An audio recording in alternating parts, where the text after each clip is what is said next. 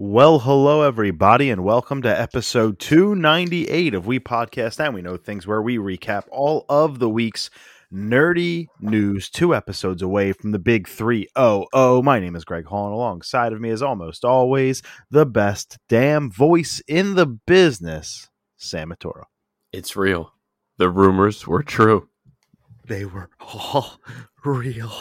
We got so much to talk about, so much so to where we could not wait to record our normal night on Thursday. We are going to record on Tuesday, September 13th, 2022, what may go down as one of the greatest single days in video game history. We had to record tonight to talk all about it. Plus, we had D23 over the weekend, so we got an enormous show for you. We warned you on 296. We warned you on 297 that 298 was going to be massive, and we got it. We got a Nintendo Direct. We got a State of Play. We got a D23 recap. We got a recap of the Disney and Marvel Game Showcase. We got a recap of Ubisoft Forward, and we have our impressions of Cobra Kai Season 5. Like, that's all we got tonight. But it could be one of the biggest, longest episodes we've ever recorded. It's all up to us. How long do we want to babble? It could be 1 hour. It could be 3. We don't know. It could be 35 minutes. I might just drink this here iced coffee I'm swirling around and go to bed. Oh, well, listen, I got a coffee. Like it's 8:15 at night, and I'm about to drink my second coffee. So, like, I'm in it for the long haul tonight. I am releasing this episode as soon as I'm done editing it. So I'm having a coffee at 8 o'clock at night so I can stay awake long enough to edit it and get it out for you folks. So do I expect anyone to listen to it tonight? No, but if you can't sleep, like I'm not going to be able to because you're going to be watching trailers over and over again, maybe, just maybe, you're going to be in your podcast feed typing the word Nintendo Direct or God of War, and we're going to have you, ladies and gentlemen. So without further ado, we got, well, you know what? I was debating, and I'm going to do it now. I was going to do it later in the show, but I want to do it now. Before we get to our picks of the week, because again, picks of the week and trivia will kick us off as always. Mm-hmm. I want to give a quick shout out to the real one. I need to give him a quick shout. Jim Neugebauer, pretty sure it's Neugebauer. Known him for 12 years. Still can't remember, but I'm pretty sure it's Neugebauer. Jim texted me today about an hour or two ago, and he said, "Hey, I'm at GameStop." That's all I needed to hear. That's all I needed to hear for him to say what he was going to say next. And I want to say thank you to him. If you did not know, I don't know if I said it on the podcast or not last week. I cannot recall. But starting, I believe, today, maybe yesterday, for the next week, GameStop for free. All you got to do is go in and ask. You don't got to buy nothing. Don't let them tell you you do. You can go into GameStop and you can get a digital code for a shiny Eternatus in the legendary in game Pokemon Sword and Shield. And you need them. Well, no, I have 2 Eternatuses, but I don't have a shiny one. They've never given away a shiny. He's shiny locked in the game, so you can't get him. The only way there would be shiny Eternatus is if you hack him in and fake it. Well, now they're doing the distro. Jim said he was at a GameStop. He texted me proactively and said, "Yo, you need a code? I got you." I said, "Thank you, sir." And he's going to give me the code tomorrow. So I will have my third Eternatus, and this one's shiny. So just a quick shout out to the real one. Jim, thank you so much. And if you have Sword and Shield and you want yourself a free shiny Eternatus, just go to GameStop and ask for the code. They will give it to you for free. You do not have to buy a damn thing, and don't let them tell you that you do. So big shout out to Jim on that one. Now, let's start where we customarily do our picks of the week. Pick of the week, it's for all mankind. I spit the coffee out. That's the least I was expecting. I spit the coffee onto the pop filter. I got to clean the pop filter. You go ahead. See, that's why we have the pop filter. That's why it's there. But yeah, for all mankind, it's on Apple TV Plus. You know, we've heard Greg rave about it on quite a few episodes. And this show, it took me a while to get into. I ain't gonna lie. The first season, I wasn't in it until about episode 8. Episode 8, I was drawn in. I know I spoke to you. I don't know if it was on the pod or off air, but I said if I went back and rewatched it now, knowing each character, I think I would enjoy it a little bit more. But for whatever reason, it took me about 8 episodes in. Season 3 was easily my favorite. It's season 2 and 3 both have 100% on Rotten Tomatoes. Season 1 is at 74%, and it's probably about right. Season 2 is great, especially how they ended it. I mean, when they were getting stormed at the pearly gates, I was like, "Holy shit!" Just to me, it was definitely a crazy moment of what happened. I'm trying. I don't want to say spoilers. Or yeah, don't. Yeah, because it's such an unknown show still that the spoilers would still be abound. Yeah. Yeah, so it's just an alternate history depicting what would have happened in space if we weren't first on the moon, and I'll just kind of leave it at that. Joel Kinnaman, he was in Rick Flag, Suicide Squad. Chantal Van Satin, she was in The Boys. She's the Becca Butcher's wife, and who was the other guy? Was it Jodie Belfour, maybe? Who played Gorda? Yeah, Jodie Belfour. She played. She's the chick that becomes the Yep, she's. Yeah, there's that. Yeah, Chris Bauer, Wilson, I think, right? Something Wilson. If you watched True Blood, he plays Deke Slayton. Oh yeah, he's in everything. Yeah, so everything. You'll see his face, you'll know who he is. But again, 3 seasons, 10 episodes each season. It got signed for season 4. I'm actually really filming it right now. They're filming it right now. Yeah, I'm looking forward to it. I'm hooked. They definitely splice in some real, from like speeches from Nixon, Ronald Reagan, Clinton. Like it's all like woven in there. But how they do it, it's definitely well crafted, and I really think they found their footing in season 3. So it's definitely worth it. It was worth the hype. I'm glad I kind of waited and was able to binge it, and I didn't have to wait week after week. So if you have Apple TV Plus, highly recommend For All Mankind. That was for you, my friend. I told you I'd watch it. Oh my god! Like I thought 298 was going to be a great episode because of the shit we're going to be talking about in a minute, but this might be the biggest moment of my day. And this is like a proud father watching his son go off to college. I'm so happy. I'm growing up. I'm so happy.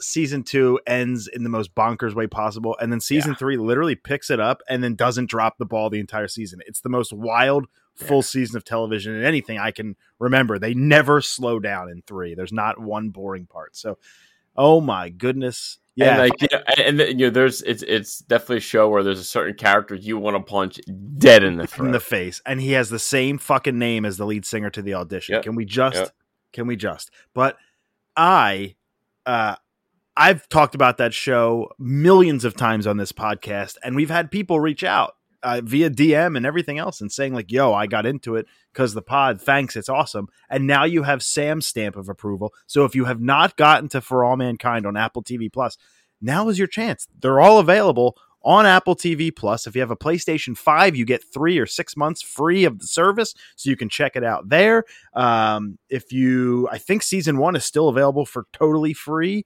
so you might be able to do that as well. And if that's not enough to get you, I don't know what is. So please, For All Mankind, check it out. It's awesome. Great pick of the week. Probably my favorite one ever from you. I'm excited. Maybe I'm going to go rewatch it. It was that good. So season 4 expected around June or July. That's generally when they bring it out. It's a nice summer blockbuster show for you. It is big. It is bold. It is fantastic. My pick of the week is something I have revisited recently, and I am not, I did not want to replay it for at least a year, but there was so much hype around this this Nintendo Direct that we were going to get a remaster of Metroid Prime, this, that, and the other, that I was like, oh my God, like Metroid's coming back. Like maybe we're going to get Game Boy Advance. I'll get the Metroid games I don't own, Fusion and Zero Mission. I'm all into it. I had to go back and play Metroid Dread. And by God, Michael, by God, it's still so good. It holds up completely as my game of the year for 2021. They added rookie mode and they added dread mode, which is one hit mode. So I started playing it in dread mode. I'm no longer playing it in dread mode. I got to the first boss, I'm proud to say. And then that is it. Done. He just annihilated you and that was it. That's it. I tried probably 65 times and I'm not there. I'm not that good. But I got to the first boss, which is like a half hour or more of gameplay. So I'm kind of like into that thought and I'm proud of myself for that. But also, it's just amazing. They added boss rush mode for free. They added all these cool free post-launch updates, and it just holds up. It's the best 2D Metroid. I'm saying it. It's better than Super Metroid by like a hair, but I think it's so impeccable. I love every second of it. I'm about 4/5 of the way through on my second playthrough, so I haven't finished it yet, but it's like my nighttime play it, and then I button press so fast to beat a boss that I wake Ashley up and inevitably have to stop playing it. So I'm kind of just playing it whenever I have some free time. I spent some time in Atlantic City this past week, so like when Ash was sleeping in the morning, I'd wake up at like 3 or 4 and play it for a few hours just because I don't sleep in AC or in hotels. I just love hotels. So just a super, super great game. If you haven't played it yet, for whatever reason, it's one of the best games on Switch. It holds up as my game of the year for 2021. And if I had a game of the year for 2022 and it was eligible, it'd be eligible in the running. It's that good. So if you have not played Metroid Dread yet, there's nothing more that I can say to entice you. So Metroid Dread, For All Mankind, our picks of the week this week. Great selections. Hope you partake in those. But Sam, let's go to trivia. 15-15. I really hope this week we can make some movement because we have been on the schneid. Yeah, yeah. Okay, here I think I got an easy one. I kept it on theme. We'll see how your history is. What year did Apollo 11 land on the moon? 1969. You are correct, my friend. I figured I'd give you a lob up. You deserve it. I do know, even if For All Mankind's alternate history, I do know real history. I'm a space person. I enjoy space very much. So yeah, there's that. Okay, I feel better about myself now. See? There you go. 16 for me, 15 for you, but I also feel like I either may have asked you this before, you have asked me this before, or you should just know it. So I feel like we're about to be 16-16 with no movement. How many studio albums does Dance Gavin Dance have? This does not count instrumental albums, live albums, or remastered albums. Brand new studio album. I just had to throw out a guess with all their lead singers. It's probably 8 or 9 if I had to guess. Is it that many or is it 10? You could probably go through them. Jackpot Juicer, Mothership, blah, blah, blah. You could probably do with the math and just get it right. Let's go 9. The answer's 10. Oh, I was close. I just wanted to keep go big or go home, and I know you probably had 9 on there anyway. 8, 9, 10, 11. Yeah. Yeah, so I'm glad I went for it. I'm glad you did too, because you said 8 or 9, and I was like, well, they're both options, so you'd be in a conundrum. And then said 10, but I was like, forget. Hey, 16-15, we finally have movement on this. There's your movement. I appreciate that. It's been a long time. So before we get to like the state of play, which was announced, by the way, on the same goddamn day as the Nintendo Direct was announced, which was, by the way, yesterday, the 12th of September, Monday, they aired on the same day, just a couple hours apart. So we were already very excited, very hyped. So we're going to get into that. We'll do the state of play. We'll do the Nintendo Direct, the Marvel and Disney Game Showcase, the first ever one, and the Ubisoft Forward. We're not going to spend too much time on that if you're looking for our opinions on the Ubisoft Forward. We'll give our top 3 for the week, which I haven't said yet, but it is going to be our top 3 favorite announcements from everything. So D23, the state of play, the Direct, Marvel and Disney, and the Ubisoft Forward.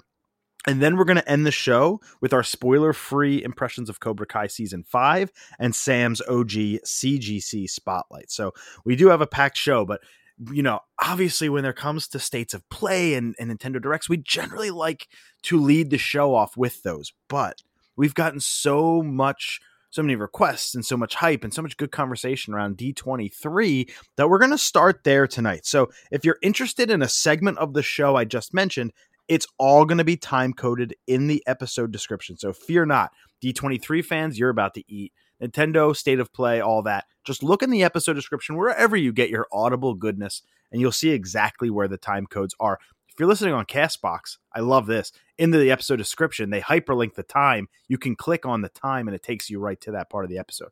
I love that CastBox does that. But let's start with D23, and I have everything from D23. I'm talking Marvel, Pixar, Disney, Lucasfilm, all of it. So we got every single thing from every company that they announced. So it's a huge recap. Before I go into this, though, I want to give the caveat, if you will, that they didn't announce a ton of like brand new stuff. I'm almost positive 98% of what we got were more updates on projects we kind of were expecting or knew were around. The things that were announced were very heavily rumored, so they weren't big shockers. But I wanted to kind of throw the caveat out there that a lot of these are more updates versus announcements. But with that said, what did you think overall of D23?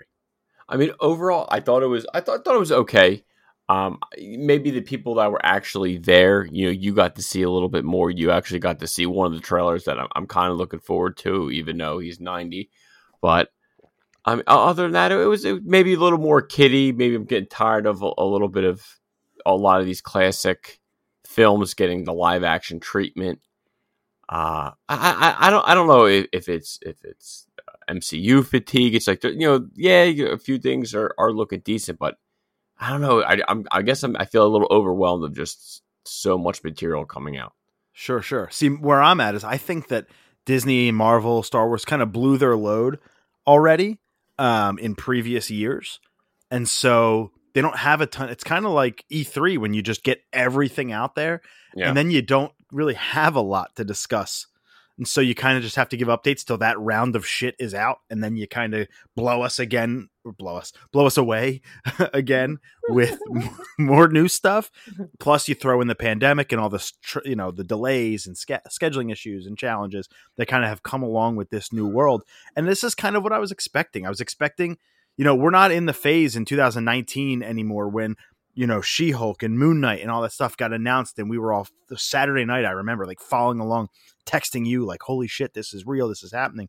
We didn't get a lot of that this week, but we did get some cool stuff. Plus, Marvel had a pretty big presence at Hall H where they went over phase 4, 5, 6, 97, and 114. So like we got a lot of stuff like the new Avengers movies and things like that kind of announced then. So this was kind of like their cleanup project, if you will. And like you said, a lot of it was like if you were in the room and you got to see what's his face, like Harrison Ford talking about Indiana Jones and stuff like that, I bet it was a much better experience. But I'm with you. It was just fine. Nothing really like blew me away, but at the same time, I'm happy with what we got. So you ready to just dive in? Yeah, jump in. Excuse me. Cool. We'll start with Marvel. Ant-Man and the Wasp, Quantumania. We got new footage, but we didn't. The crowd did.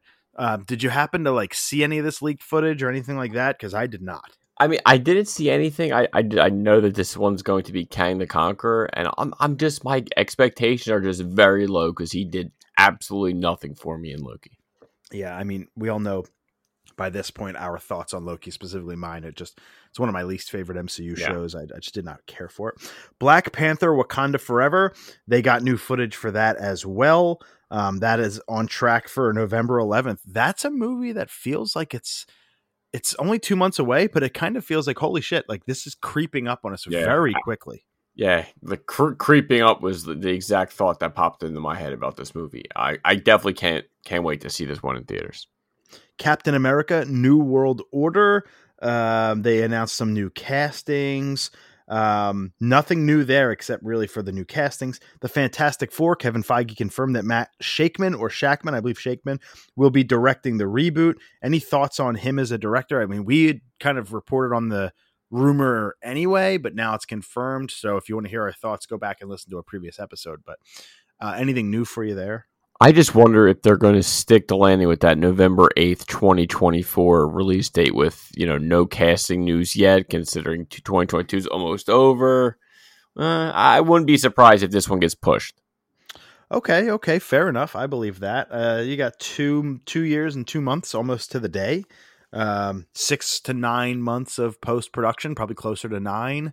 They filmed for 3 to 4 months. I'm assuming there might be some reshoots in there. I could see it landing, but like to your point too, I could see it missing. I think we're in such a like planned out place right now. They gave us phase 4, 5 and a lot of 6 as well, that like shuffling that deck now is tough because it has a place in the timeline now. It But has. I think there was still like 5 or 6 blank spots, so they A lot, definitely yeah, could especially in move some Phase pieces 6. around. Yeah, Especially in Phase 6. Yeah, I get you there.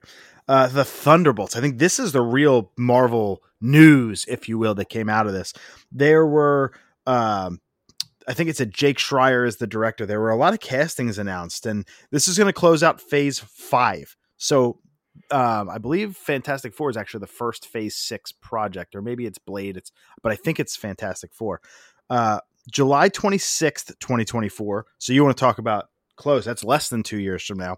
For Thunderbolts, David Harbour, Julia Louis-Dreyfus, Wyatt Russell, Florence Pugh, Sebastian Stan. So like we got a ton. We got what's his name? Not Winter Soldier. Winter Soldier's in there too, but U.S. Agent. I can't remember what's her face is Florentina Valentina, some shit, whatever. yeah. We got Florence Pugh. Yeah, Black we got Widow, the red something or other. Not Black Widow. Well, I guess she is the new Black Widow. So the fake Taskmaster, or however you want to call it. Yeah, that one's rough. But this is like, Ashley said to me, she's like, "What are the Thunderbolts? Are they like the reject Avengers?" And I said, "Well, there are more teams than just the Avengers that exist, in the superhero world. This is just another team." I said, "Think of it like the Boys, how they had that team with Soldier Boy. This is kind of that almost." I do wish we had Baron Zemo. He's one guy that I see missing here that I would have loved for him to be on this team. Seems to be the popular opinion too. And there's not a 0% chance though that he does make some appearance. I mean, any other Marvel villain is basically dead, so I don't know who else could they throw on the fire here. Yeah, I mean, there's a non-zero chance we see him. It just it's not been confirmed as of yet. Moving into Lucasfilm, I said it already. Harrison Ford, he came out and he addressed the crowd for Indiana Jones 5. They showed a trailer that we do not have privy to. Again, this is like, if you were in the room for D23, cool. You had to see some cool stuff. It was cool to see Harrison Ford get emotional after the trailer. That was finally, because he's always like this, like, I feel like this old curmudgeon, and then to see him kind of get emotional and speak very highly of the film. And, it's a 41-year-old franchise, so it was just good to see. Yeah, to quote him, "I'm done. I will not fall down for you again." So this is his last time playing Indy. I would say thank goodness for that. Let the man retire. You're 80 years old, buddy. Go. You had a hell of a career. Go retire. You deserve it. I just don't know what to expect from this movie from like a stunt angle. Like, what is this a real thing? Like, are we going to watch him do his thing, or is it going to be like shots from the back only, where you only see the white wig from the stunt double? And I think it's kind of, you have to be, if they're obviously this 80-year-old man is not doing these stunts. It's going to be something else to see this film. I don't know how I'm feeling. I am excited to see the Xbox. I don't know if it's an Xbox exclusive, but I believe it is, the Indiana Jones game and what that kind of looks like. But my goodness, Indy 5. Hopefully they don't survive like a nuclear blast in a refrigerator this time, and it's back to the fun that was the first couple Indiana Jones films. We got a new trailer for Willow, the 1988 fantasy classic. Christian Slater was revealed as a cast member. He was just in Dr. Death. I talked about that a few episodes ago from Peacock. I have no interest in Willow, but yeah, if I saw the original, I was young. I forget the whole movie. I apologize. It came out the year I was born, as Nick Maton just hit a 2-run homer. 2-1 Phils. Let's go. Anyway, I'm sorry, guys. I did this last week too. The Phillies are playing the same team and the same pitcher that we faced last time Sam and I recorded on Thursday night. And we're in the middle of a pennant race. Like, I'm going to be watching the games in the background. I haven't seen playoff baseball in 11 years. Like, I'm excited. So anyway, yeah, Willow came out the year I was born. Never really my thing. I saw it once when I was a kid. I just don't remember it. And I don't really need to relive that memory. I don't remember. From 20th Century. This is where things can get interesting here. These next few, because we got 20th Century, Disney live action, and some Disney Plus stuff before we get into the animated stuff. Avatar: The Way of Water. They got a little bit of footage, the crowd. We got none of it. But James Cameron came out and said that even Avatar 4 is filming. So, like, this is real. This shit's happening. And I believe the re-release of the first one's only 10 days from the time we record this. I believe it's next Friday. So, or Thursday, whatever. This is man, I feel like we've just been talking about it happening forever. That the fact that it's finally here is It's like a sequel coming like 15 years later. it's And, like, do we need it, man? I hit the passion behind Cameron of him basically pushing technology to the limits. I enjoyed the first Avatar. I am definitely going to see this one in the theaters, unlike probably the next five, like the re-release stories we have here. Movie? The second movie. Okay, so no shock to anybody. I've never seen Avatar. I've actually like sworn the movie off for a decade. I just had no interest. And then when it hit Disney Plus, I said, you know what? I'm 35 now almost. Like I'm kind of over my rebellious phase. Let me just see what it's all about. I got into it. I was sick at the time, so I fell asleep about 30 minutes in. And then by the time I wanted to go back to it, they took it off the service. So I haven't actually been able to ever finish it.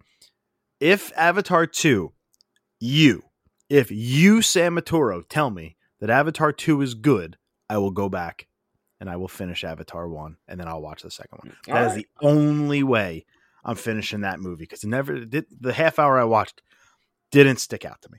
So I hope everybody out there does, my friends, because by the time this shit's out, Sam and I will be monthly. So I got plenty of time between episodes to watch the shit. Let's just put it that way.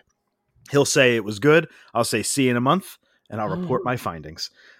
Disney live action. We got confirmation. Mufasa, the Lion King, is going to be a prequel that was announced. We knew that the Lion King was getting another live action adaptation. We now know it's Mufasa and it's a prequel title.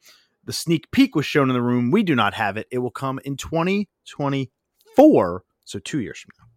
Yeah, I don't know. I like I said, the next couple stores I met, I don't know. They just didn't do it for me. No, I didn't. I hated the first Lion King, the first live action. You know, I thought it was okay. The rest of this lineup, I'm probably passing on all these. What was his name that played? Not Seth Rogen, who played Pumbaa. Who played Timon? Bill. Oh, maybe it could have been Hader. Eichner, something Eichner. Jack? No, not Jack Agner. That's a wiffle ball player. Billy Eichner, is that a thing? Something like that. He was so bad and annoying as Timon, and I didn't care for the movie. I thought the visuals were great, but nothing to me will ever top the original animated film. It's outside of The Little Mermaid. It might be my favorite Disney animated film. It actually probably is past The Little Mermaid. It might be number Beauty 1. and the Beast. Yeah, they're all the favorites. Beauty and the Beast. That's probably the top 3 right there. I mean, they're the goats. Yep. That's what I go to in terms of like hand drawn animation. Yeah, I agree. Mulan is also sneaky amazing. But I didn't think that we needed more. We're getting more, so I'm not particularly interested. However, I will push back a little bit. I am interested, however, in The Little Mermaid. We did get a teaser trailer for that, a debut teaser, and it did release to the public. I was driving in the car when it released, as a matter of fact. I think it was Friday or Saturday night. I don't remember where the hell we were coming from or where we were going or whatever. But I said, Ashley, she watched it. I said, like, what did you think? And she was like, well, it's really just the camera following her singing. And then you see her face at the end. There's really not a lot to it. So, when I saw it, I wasn't super shocked or like, oh my God, this blew me away. But I do not share the sentiment of a lot of people out there that are shitting on it or disgracing it. Like, we're talking about a mermaid here. Like, it's a fish woman. Like, do we really have to have like a believability or a reality to it? Does she need to be like, people are complaining about the color of her skin. Like, we're talking about a half fish woman. Can we just comprehend that this is not a real piece of like nonfiction? This is a fucking mermaid. So, and to some people it's a fucking mermaid, but anyway, that's for another audience. What did you think of the Little Mermaid teaser trailer? It didn't do nothing for me. Just like Mufasa is another thing that I was like, I don't think I need to see this. I'm okay for right now. I'm into it because I thought it was Halle Berry for like 3 hours. And then I realized it's not, it's Halle Bailey. And I was like, that explains a lot. I thought they did de-aging CGI on her when she shows her face. Like that'd be a whole other riot. My only thing that I do have a small issue with in this trailer was the way she sang the songs. Great voice, but I don't need the arpeggio in like the words themselves, like drawing out the length of the word. It's like Little Richard when he sings the national anthem for like 10 minutes in the hockey movie Mystery Alaska. It just reminded me of that a little bit. Yeah. But that's about it. I have a feeling they're going to make a lot of these songs a little bit more modern, and they're going to do that, which I'm not super jazzed about. But there are two things they're going to sell this movie for me. Two, count them, two, and only two. Number one, Scuttle. Greatest character in Disney history. A Dinglehopper. The greatest. That's one. If he's funny, I'm in. His voice actor, no longer with us, unfortunately. So they're going to have to find a new Scuttle. That's going to be tough for me to get over. And two, the look of Ursula. If she looks good, I'm in. Because Ursula is fucking vile. Like, she is dark. An animal. And so yeah, right. But yeah, she's an octopus lady. So let's not and by the way, she's purple in the cartoon. So you can only imagine how people are going to complain. But like, if they nail the look of Ursula, I'm in. I love the Little Mermaid to the point where I'm willing to give it a shot. Beauty and the Beast live action, upon first watch, it didn't bother me. The second watch, I thought it was actually pretty darn boring and not as good. That's probably how I'll feel here. I don't think any of the live action remakes have really done their originals justice, but at least I'm willing to give this one a shot. It'll release summer 2023. Yeah, I enjoyed Beauty and the Beast live action. This one, I'll wait. I'm in no rush. On the Disney Plus side, we got Hocus Pocus 2. We got another new trailer. It's like the second one like this month. It comes out this month. So September 30th, we're going to get a sequel to that movie. I rewatched it recently. Not my cup of tea. So here's a fun one. I saw it for the first time last year, 2021. I never saw it before in my life. It's Ashley's favorite Halloween movie. And in 8 years of dating her and 5 years of being married, she never made me watch it. So last year was the first time I watched it. I thought it was fine. I'm not necessarily jazzed for the sequel, though. She is obviously very excited. We will watch it day one, unless we record that day. September 30th is Friday, so we're all set. Yeah, we'll watch it day one for sure, but not necessarily something I'm running to the hills for. Disenchanted, another one of her all-time favorite Disney movies, especially because it has the guy from Grey's Anatomy in it. It got its first trailer. That's out now. And by the way, all these trailers that are publicly released are on our Facebook page right now. So if you missed one, because there was a ton of announcements, go over to facebook.com/WePodcast and We Know Things, all one word. You'll be able to find all the trailers from the Direct, the State of Play, D23, all of it. Do you have any memories of Enchanted, the movie? Or does that something you missed? I have nothing, no interest. Peter Pan and Wendy will be released on Disney Plus in 2023. If you need me to elaborate on what that is, then you're not going to watch it. So there's that. And then in animated, this I think is where a lot of the attention has been drawn outside of the Little Mermaid trailer, which probably got the most of the conversation around D23 non-Marvel Star Wars. I guess I'm the negative Nancy. I don't give a baker's F for any of them. That's just me. I didn't see Inside Out, and I didn't care for Elio's Pizza. Elemental, I didn't care for, and Strange New World, I'm good. Elemental is coming out June 16th, 2023. It got its new actors. It's like fire and water come together. It's a pretty cool story. It's almost like Romeo and Juliet, two houses that are not allowed to be together. That's kind of if you want to think about it that way. Elio is a new Pixar film about 11-year-old Elio. I can't remember what it is about. I think it's something about like a military thing. They're working to decode something, and it's like outer space theme. It's got legs. I'll leave it at that. Inside Out 2, that was actually leaked beforehand, but it's a sequel confirmed with Amy Poehler returning summer 2024. Inside Out is one of my favorite Pixar movies of all time. It was so good. Super, super like touching and emotional. I love it. It needs more.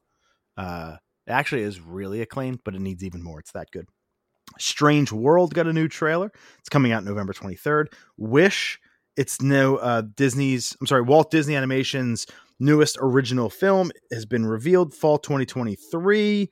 Rosas in the Kingdom of Wishes, where wishes literally come true. It centers on a 17-year-old Asha who makes an impassioned plea to the stars, which is answered in cosmic force, a little ball of energy called Star.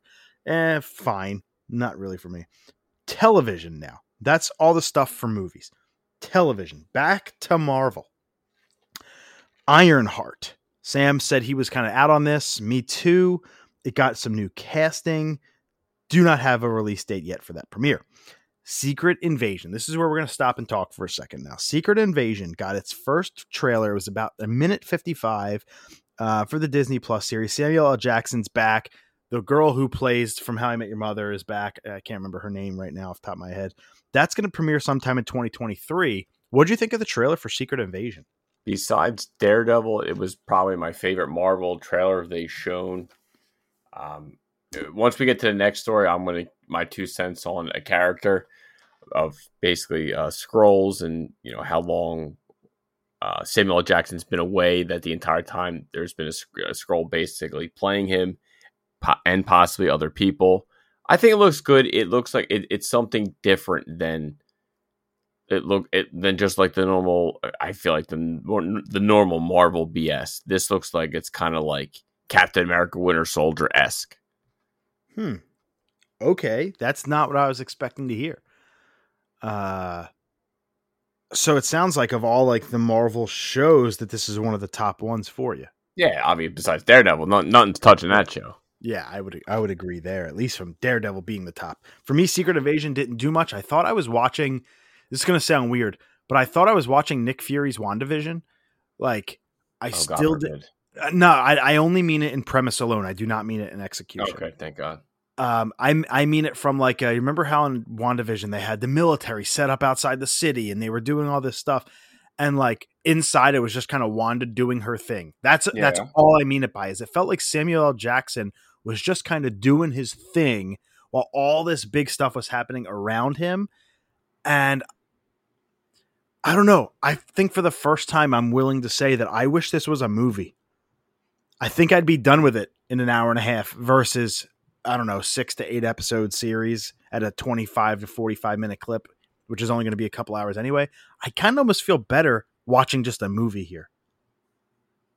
I mean, I guess I see when you say that, it's like I could probably rather have Ironheart as a movie, Armor Wars probably as a movie. I don't know if I need any of those in any capacity, quite frankly. I'm just saying that I'm thinking in a shorter capacity rather than dragging it out for 4 or 5 hours. Yeah, I hear you on that. And that's my worry is like, what are they going to do to fill that time? Because I think in premise, Falcon and the Winter Soldier still, when everything was announced, was like, oh my God, dude, we're fucking getting that. Like, can you believe it? And then the execution turned out to be one of the most boring shows of 2021.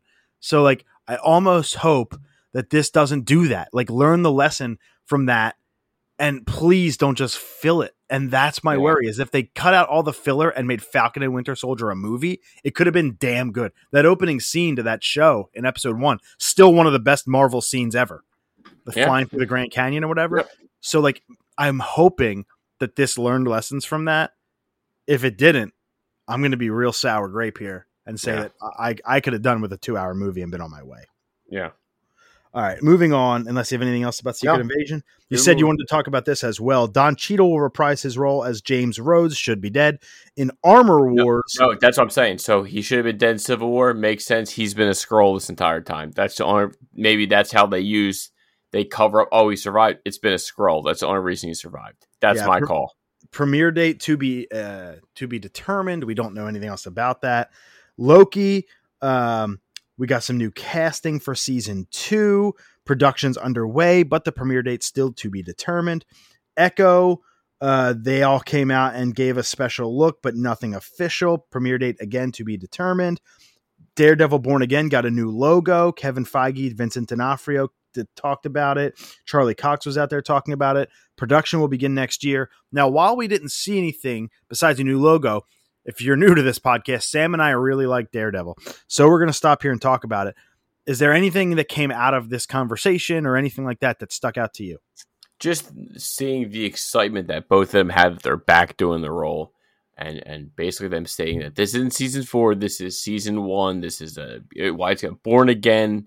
You know, we're all on the nose. Yeah. They're getting not 18 a continuation, episodes. Not a continuation of the Netflix series. So just kind of, be grateful we had the great 3 seasons and just kind of go in there, clean slate, and getting ready to enjoy this new ride.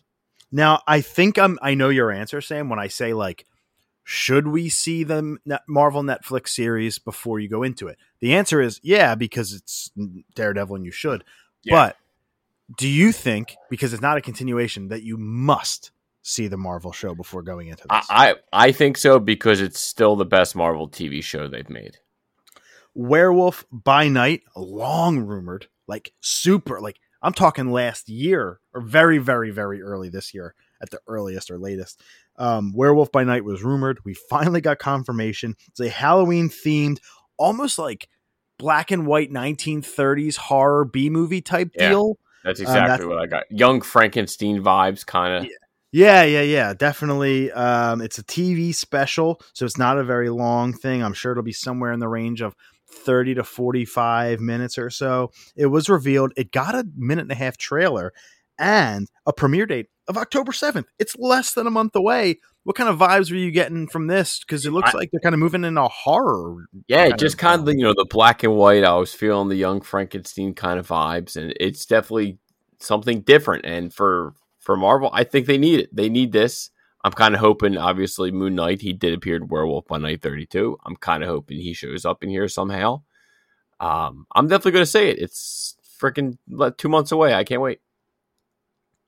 And for those out there yelling in their speakers or wherever you're listening to this, headphones, that Sam keeps saying Frankenstein and it's Frankenstein. No, I believe you're referring to the Gene Wilder spoof. That's exactly what I'm referring to. I hope everyone just got so that. You're out there, no, he knows the monster is called Frankenstein. But if you don't know, in the 70s, Gene Wilder, who was the Chocolate Factory man, Willy Wonka, made like almost like a spoofy kind of spin-offy Young Frankenstein, and it's a comedy. It's great. If you haven't seen it, please go check it out. It's on HBO Max, so go watch that. Those are the vibes we both got. I agree.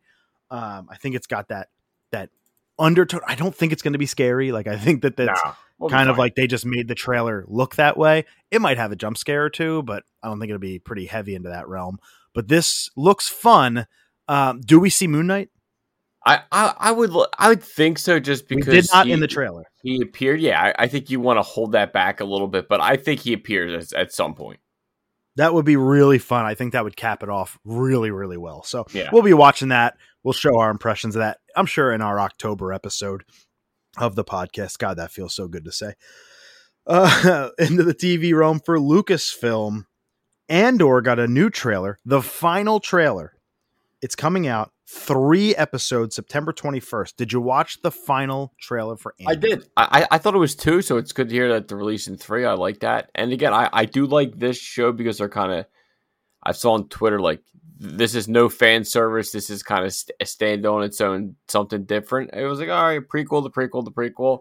But okay, I'm still going to see it. It does look good. You ready for this? I like it. No, I think you said that last time. Like, you liked that. Of everything Star Wars related, like, that was probably one of your favorites. I hate Rogue One. I fucking hate Rogue One. I still do. And I liked this. I thought it was fun. I thought of all the Marvel and Star Wars stuff combined, movies, TV, all of it, this was my favorite thing. So I'm very excited to say that. There's one thing that we haven't talked about yet that is my overall favorite thing. But like, just from a Star Wars Marvel, this was my favorite thing shown. I'm actually excited from somebody who didn't finish Book of Boba Fett, who didn't finish Obi-Wan, who isn't like super jazzed about the thing we'll talk about in a second, because I didn't love the ending to season 2 or really season 2 in the whole. I think this is going to be something fun, fresh, new. I just hope they don't say the word Skywalker just once. Don't say it. Yeah. That's all I'm hoping for. Because it is the prequel to the prequel's prequel. So, anyway, that's September 21st. A couple weeks. What's that?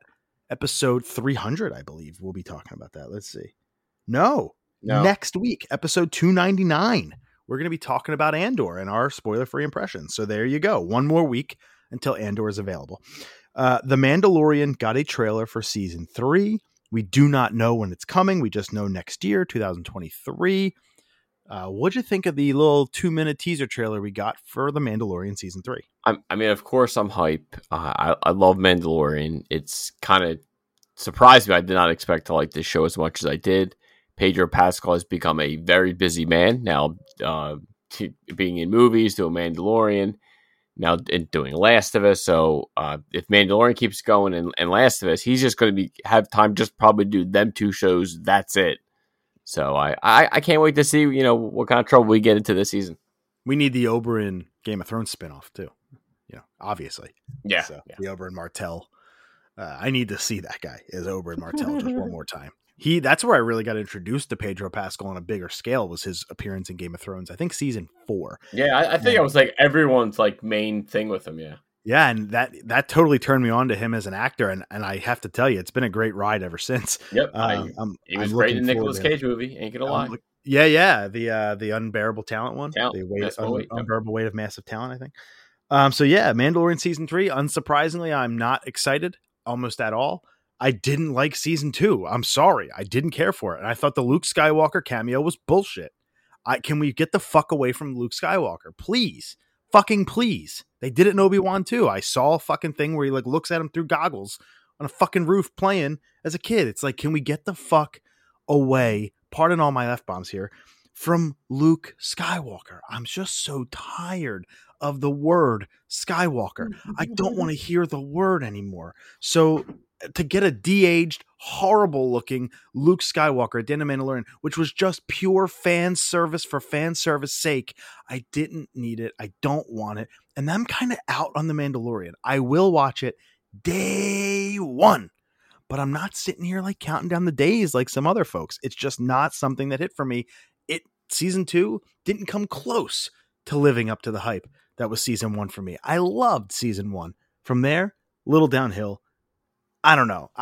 There have been plenty of shows where season 2 sucked and season 3 has gotten it right back on track. I can think of 2 or 3 right off the top of my head. So maybe this will be that for me. I know that a lot of folks liked season 2, but this one, I'll give it a shot. But I'm at the point where when it's here, it's here. All right. What else? Sorry, my phone locked on me. We got some slightly tough news here. The Bad Batch, Star Wars The Bad Batch season 2 has been delayed from September 28th to January 4th. So about 3 months or so. Well, I mean, that's perfect because I wouldn't want to drop Andor and The Bad Batch at the same exact time. So I think 1 week apart. Yeah. 1 week apart. That would have been rough. Good point. Yeah. Yeah. And they would have been both coming out on the same day. I think too much. What recently crossed over like that? I think Obi-Wan and Miss Marvel both had a couple episodes there on the same day. I think they could have one. Yeah, it might have been 1 or 2. I think Obi-Wan like 5 and 6 were on Miss Marvel 1 and 2 or something like that. And you almost had to pick sides for some folks. Oh yeah, what are you going to watch one before the other? Yeah, exactly. And then Star Wars, like that's Star Wars and Marvel. This is Star Wars and Star Wars. Granted, one's animated. I think it's perfectly okay to push this one back. Doesn't sound like there's a ton of Star Wars stuff coming out early next year, so this can kind of fill that gap a little bit. Yeah. So that's nice to see. And then Tales of the Jedi is the short form animated anthology series that'll come out October 26th. We got some more Disney Plus stuff I'm going to fly through. There's 2 things in particular I want to talk about. Actually 3, but we'll go here. American Born Chinese was an original series that's coming in 2023. Iwaju is a new long-form series created in collaboration with the Pan-African comic book entertainment company Kalaji. Muppets Mayhem is a comedy series. That looks fun. That will come in 2023. Prom Pact. Yeah, okay. The Proud Family, Louder and Prouder. Proud Family was fun, but that's going to get season 2 in February. Win or Lose is a Pixar long-form series that Will Forte joined the cast. That'll come in fall 2023, which actually looked pretty fun. I think it's like a wrestling or basketball or some team thing. I can't remember. Zootopia Plus got a new trailer. That's coming November 9th. And then finally, the 3 things I wanted to talk about. National Treasure, Edge of History. That got a trailer and a release date with 2 episodes. December 14th. Are you still in? Yeah, I'm still in. The trailer was okay. It was good to see Harvey Keitel. He was in the first one. I don't think he was in the second one. I think it was just in the first one. And I know Justin Bartha, he's in it as well from the National Treasure 1 and 2. So they might even try. I would be shocked to see Nicolas Cage appear in a Disney Plus show of National Treasure, but I think this kind of leads up to him because it looks like they're almost done working on the script per Jerry Bruckheimer. So 2 episodes I look forward to. December, it's right around the corner. I wouldn't be shocked if there's a couple seasons of this show before National Treasure 3, though. I don't think it would just be 1 because that movie's still a while away. Like a Oh while. yeah. So, yeah, I agree. The trailer was okay, but I know it's a project that's close to you, and I know you're looking forward to it. Another one that is probably close to both of us, the Santa Clauses, got its first teaser, and Bernard looks rough. He looks like he's had a couple of eggnogs. But the teaser was released. Did you watch it? It comes out November 16th. I did not. It's one of the ones I didn't watch. I didn't check it out, but it's Tim Allen. I no doubt that I'll eventually get to it. Yeah, I'm telling you, man. Bernard made a little special appearance in there, and he I know the elves have magic. I think he lost his. So he looks like he's had better days, Alice. Better days. But it was fun. It was reminiscent. It was nostalgic. And the Santa Claus is my favorite Christmas movie of all time outside of Vacation. So yeah, I am looking forward to it. Again, we will watch that the second it debuts. And then the last one for me, if our top 3 could have had a number 4, this would have been it. Big Shot season 2 got a release date October 12th. I have screamed on this podcast from the rooftops about how sneaky good Big Shot is on Disney Plus. Season 1 came out of nowhere to grab me and run with me. I loved it so much. My favorite thing that came out on Disney Plus last year, even a little bit more than Mighty Ducks, just a tiny bit. We didn't hear anything about season 2 of that, by the way, with what's his face leaving the cast due to the old vaccination status. Yeah, I've heard nothing. But Big Shot, John Stamos is a former college basketball coach who gets exiled from NCAA. He has to go coach a girls' high school team, and it's like his story trying to get back to prominence and also take them with him. So amazing first season. Season 2 came out with a trailer. It looks like it's going to be good. I don't think it's going to hit where the season 1 did, but I'm so pumped to have this show back. That'll be October 12th. And then I think that's really it. Yeah, that's really it. So that was D23 in a 51-minute nutshell. Anything that you wanted to wrap us up with here? I think we hit everything. Yeah, we sure goddamn did. Yeah, if you want, you better dive in, or we're going to be here all freaking night. If you want to go check out anything we just talked about pertaining to D23, Deadline did a really good recap article. Matter of fact, that was the source material I just used. So if you want, just type in D23 2002 recap into your Google search bar and you'll get a million of them. But the Deadline one is the one I would go with. And again, the trailers, all available on our Facebook. But let's not hold up any longer. 52 minutes and 30 seconds into this damn podcast. Let's talk about it. We're going to hit the gaming section hard. We're going to go along with it. I'm so excited. Let's start with the state of play because I like to surprise people. You all thought I was going to go Nintendo Direct. I thought I was going to go Nintendo Direct, but let's switch it up because that state of play, we just got it. It actually just aired 3 hours ago. 20 minutes, 10 games and a controller. What'd you think? I would say it's one of the better ones from PlayStation. Probably this is their 1 or 2 best state of plays they've ever done, in my opinion. Wow, that's strong words. I mean, again, one of the games is, one of the games I've been looking forward to for the past 5 years. So that may have something to do with it. Yeah, I actually thought it was probably one of the weakest outside of the last 5 minutes. 5 of the best minutes of fucking the year. The past few years, by the way. I thought the one in March was better with Street Fighter and Resident Evil 4 remake and all that stuff. I thought that was the strongest state of play. This one, very mid for me. That when they said 10 games, 20 minutes, 5 for VR2. I love the pacing. Japanese developers, they meant it. It was Japanese developers outside of Hogwarts Legacy, which randomly was thrown into the middle of a bunch of Japanese developed games. And then they obviously ended with something we'll talk about in a minute. I didn't really like the first 15 minutes, but that last 5, I'm still thinking about it. I watched that trailer 5 or 6 times. I watched it in 4K on the TV, and boy, can I not wait. Let's dive in though. The state of play began with Tekken 8. It was officially announced. It It was teased at the end of EVO. We reported it on the show, but it got its first teaser trailer. Jin and Kazuya had a big battle in the rain. I love when video game trailers render in the rain because it just makes the game look better. Everything looks better with good rain physics. This is no exception. What'd you think of the Tekken 8 trailer? I thought Tekken 8 actually looked pretty damn good. I thought that was a pretty good way to start the state of play. Yeah, I would agree. I just can't believe they're already on 8. Yeah, this I remember playing 1. I was going to say, but the first one came out on PS1, so I can believe it. Only 8 games and 5 consoles. That's pretty good when you consider the first 3 were all on PlayStation 1. So I think Tekken 3 was on PS1. Tekken 2 still my favorite. Tekken 8 looks fun. I'm a Street Fighter guy when it comes to these type of fighting games. I'm more of a Mortal Kombat person, obviously, but Tekken's probably, I don't know, somewhere in the top 10 on my list of fighting games. But again, I thought the opening was good. I thought the ending was great, and that's about it. The middle didn't do it for me. So what I'm going to do is I'm going to go through the stuff, but kind of at a slower pace, and then you just let me know when you want to talk about something. Is there? Star Wars Tales from the Galaxy's Edge Enhanced Edition. Somebody got demoted for coming up with that fucking title. That's coming to PSVR 2 in 2023. Demio, a tabletop RPG for PSVR 2, is coming. Sega announced a remake from the ground up and for the first time ever available outside of Japan.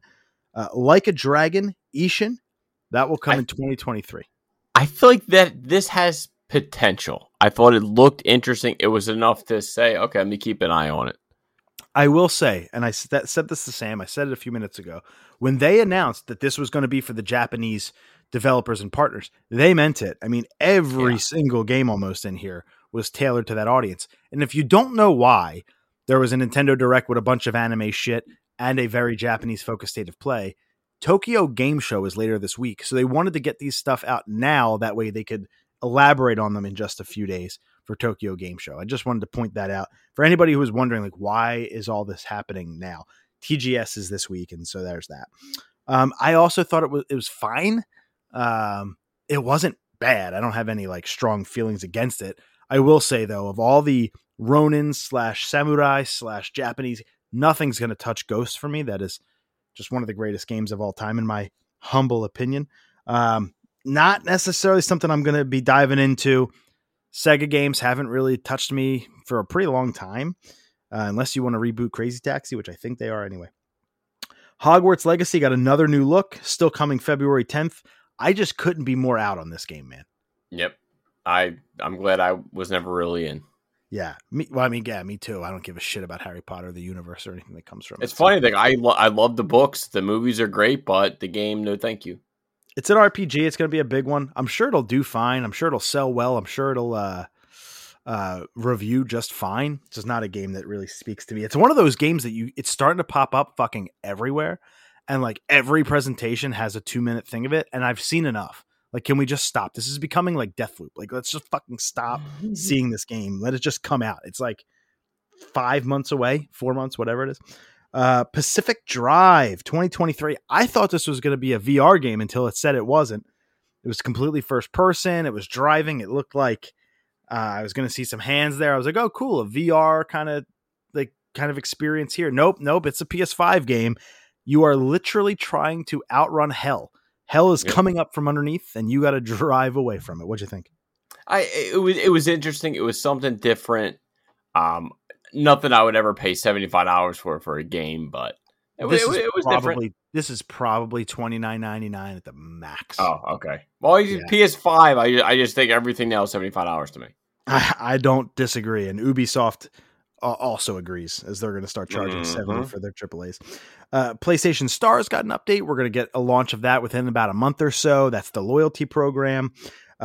Sin Duality is coming 2023. I thought this game was actually Project Eve. I actually wrote down update for Project Eve, and then Project Eve came next. So that's how much this game stuck out to me, that I thought it was something else until it wasn't that. And then the thing that was it, I was like, oh my God, what the hell is going on in my life? So Sin Duality is coming in 2023. Project Eve, we got another new look at that. That's a PS5 console exclusive. It's now called Stellar Blade. I'd rather it be called Project Eve. Yeah, I don't like the name change. But it's a Devil May Cry Bayonetta style game. So if you're into that stuff, which I assume you are, this might have stuck out to you a little bit. Yeah, but Bayonetta, that was never one. Obviously, Devil May Cry, but Bayonetta wasn't one for me, and I felt like that leaned more towards that. So this one, no thank you. Please don't say it was because it had a female protagonist. Dude, I love Blood Rain. Blood Rain 1 and 2. Female protagonist. No, I mean, I don't mean because of that. I mean, like, did it get those vibes because of the female protagonist? Oh, no. It just didn't. It just didn't stick with me. Yeah. Also, if you just heard a really weird sound, that was me taking a sip of my coffee and not realizing that it's empty. So that was just me sucking away at dead air, sadly, because my pumpkin coffee is done. Disgusting. The PS5 console exclusive Rise of the Ronin. I know you want to talk about this for a sec, but it's not coming until 2024. What'd you think? Yeah, definitely a long wait. But, you know, hey, I got Ghost vibes, anything kind of ninja era, you know, horseback, you're battling. I don't know. It looked beautiful, the scenery. It looks like it's a PS5 exclusive. I didn't see PS4 console on exclusive. here. It'll come to PC. So it's a console exclusive. Yeah, so I like that it's being made for the PS5. It's fucking better in 2024, for God's sake. Yeah, like, let's leave the PS4 in the dust. So out of everything, obviously, besides the next story, this one was one of the ones that I'm hoping, because I thought of Ghost for a second. I was like, no way am I seeing Ghost 2 already. You'd have seen the Sucker Punch logo. That's what I'm saying. I was like, wait a minute. But it was still good to see, and I'm a sucker for a great samurai game, so I will definitely keep an eye out for this one. Here's my slight dilemma with it. This game gave me the same vibes, right? 2024. That tells me Ghost 2 ain't until 2026. Could be. And maybe I need this to hold me over to that. So I mean, like, that's a 6-year dev cycle. That's Last of Us 1 to 2 vibes. That's Last of Us 1 remaster to 2.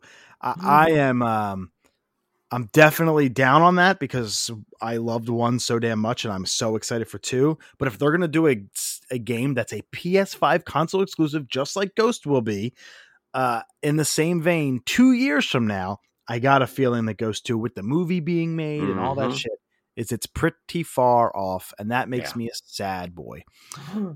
But the thing we're all here to talk about, and the thing I want to spend the most time on in this PlayStation State of Play, they announced 11/9, the date. We're getting a Ragnarok DualSense, baby. Yo, that thing is fucking fire. The two wolves kind of howling at the moon right in the center, the white, blue. This is one, like, if I buy it, like, I don't even know if I'm going to open it because it's too beautiful. Yeah, you do not open this, right? Like, I'm not a huge... It's beautiful. Like, custom controller guy. I'm not... And it's PS4 and PS5, so maybe I get it on both and I open a PS4 one. I didn't know that. I only thought the DualSense was coming. That's cool to know. Like, I still have the original Nintendo Switch Pro controller. I still have the original Series S controller, the original DualSense. I don't have any of the color variations. The only special controller I even own is the Switch N64 controller. I'm just not a special controller kind of guy, and this is one that's changing my mind. Yeah, let me retract. It says Sony will release a God of War Ragnarok DualSense controller for PS5 on November 9th, the same day as Ragnarok is out on PS4 and PS5. There you go. So yeah, it looks awesome. The handles are blue. I think the middle is white. It's got the two wolves. The outlines are great. Like the PS logo in the middle. We're suckers. We're suckers. We'll spend $80-$100, whatever it costs. Yeah, it's not matte black like the original DualSense. Pre-orders open September 27th. Yeah, it's a gorgeous, gorgeous controller. Like I said, if I do go in and buy it, I'm not a huge custom controller guy. Or limited edition, whatever. But if I do, this is not, and I repeat, not opening. I am not taking it out of the package. It's just so beautiful. But from there, we all knew it was coming. I mean, like Cory Barlog and all that stuff, they were hyping it to hell. Like, subtly, actually, I should say, got to watch the State of Play. It's almost time, And we kind of got a feeling like Ragnarok might show up here. Like, it could be the one thing, and it was, man. And we got a story trailer for God of War Ragnarok. I will say, damn, dude, Sonny hit puberty hard. You definitely a different voice actor. No, it's the same one. Is there? Oh, wow. Yeah, Sonny is the name of the voice actor. Sonny Soljic or Solnick or something like that. Okay, yeah, he really did hit it. He hit it real good. I mean, I believe the original voice acting was in 2016. This one was probably 2020. So you're talking about 4 years for a 12-year-old. So yeah, I mean, that is a time where your voice gonna change. But like Atreus's voice is completely fucking different. Like Yeah. if you know it's Sonny, you know it's Yeah. the same kid. But like, goddamn, it would not shock me if people think Atreus has, or his Yeah, actual name. I ain't gonna lie. I swear I was like, oh, they want a different voice actor. Yeah, they didn't. He just hit puberty hard. So good for him. Good for him. I'm proud of him. But this trailer was one of the best trailers for anything I've seen in as long as I can remember. Oh my, dude, this was as like I text you. I said, as soon as the music hit, dude, chills, hair stood up. It has that effect. I mean, if you follow God of War that long, you just get hype. It's just something that the 2018 game was phenomenal. It brought new life into the franchise. I want the damn axe. The scenery looked beautiful, magical, and of course the ending of throwing the axe against Thor. And I was like, oh my god, I cannot wait to get my hands on the controller, play the damn game. That means I want to buy it physically. I want to order it digitally. I want to go out. I'm excited to see like in the first game. It's 2018. It's one of the greatest games on PlayStation ever. If you haven't played it yet, I don't care. Like, skip this part. In the first game, you started out with the Leviathan axe and you eventually get the Blades of Chaos. In this game, you're going to have both again. I wonder if like something happens at the beginning where he loses them both and has to regain them, or if he just loses the blades, or if he has them both from the start.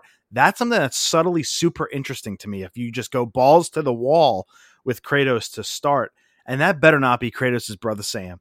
I swear to God, if that's his brother, I'm going to lose my goddamn mind. I believe the 2018 God of War has sold over 20 million copies, so that's impressive. Rightfully so. It's one of the best games you'll ever play. I mean, it was just magic, pure magic for 2018.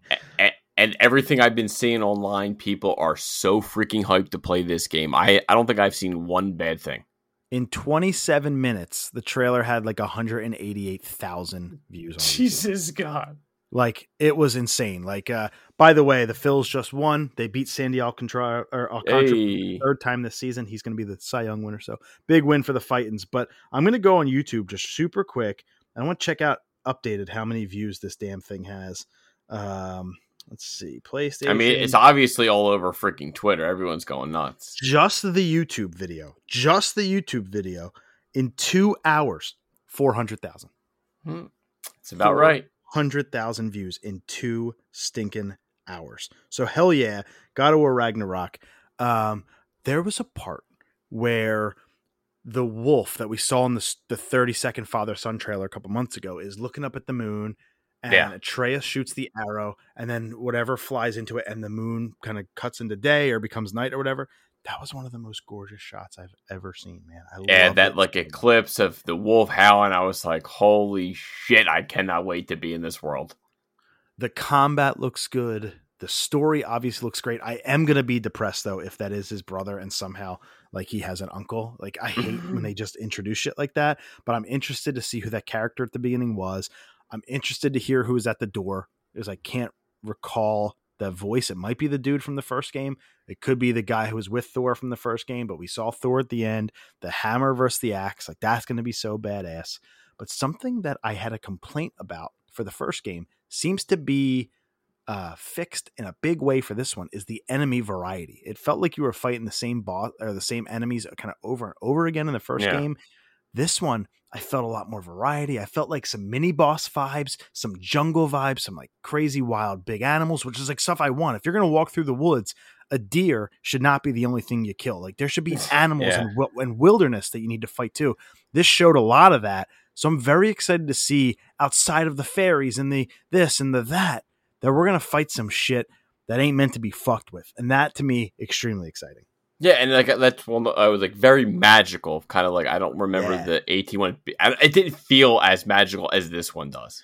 Magical is a great word, and I felt that in 2018 when they went into the woods and the big turtle with the tree on the back in the house. Oh yeah. I think it was like actually Freya's house. I felt that. I thought it was Torterra, the 4th gen Pokemon, but I'll digress. That was like my biggest whimsical feeling. This, I got the whole damn trailer.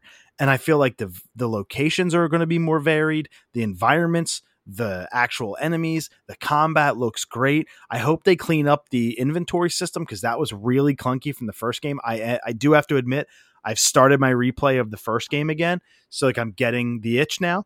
I'm going to watch Raising Kratos again right before the game comes out. Hey. And so like I watch that once a year. It's so damn good. But this is a game that if it ain't going to be number one, I don't see how it doesn't land on the list at the end of the year. It's the only game that can compete with the big game that came out that I'm blanking on name. The Last of Us? No, the it came out earlier in the year. It was everyone's game of the year. Oh, Elden Ring? Yeah. That's the only game. That's it. It's the only one that has a shot. I disagree. I mean, Gen 9 is a real thing. Yeah, but I don't think it's going to take it.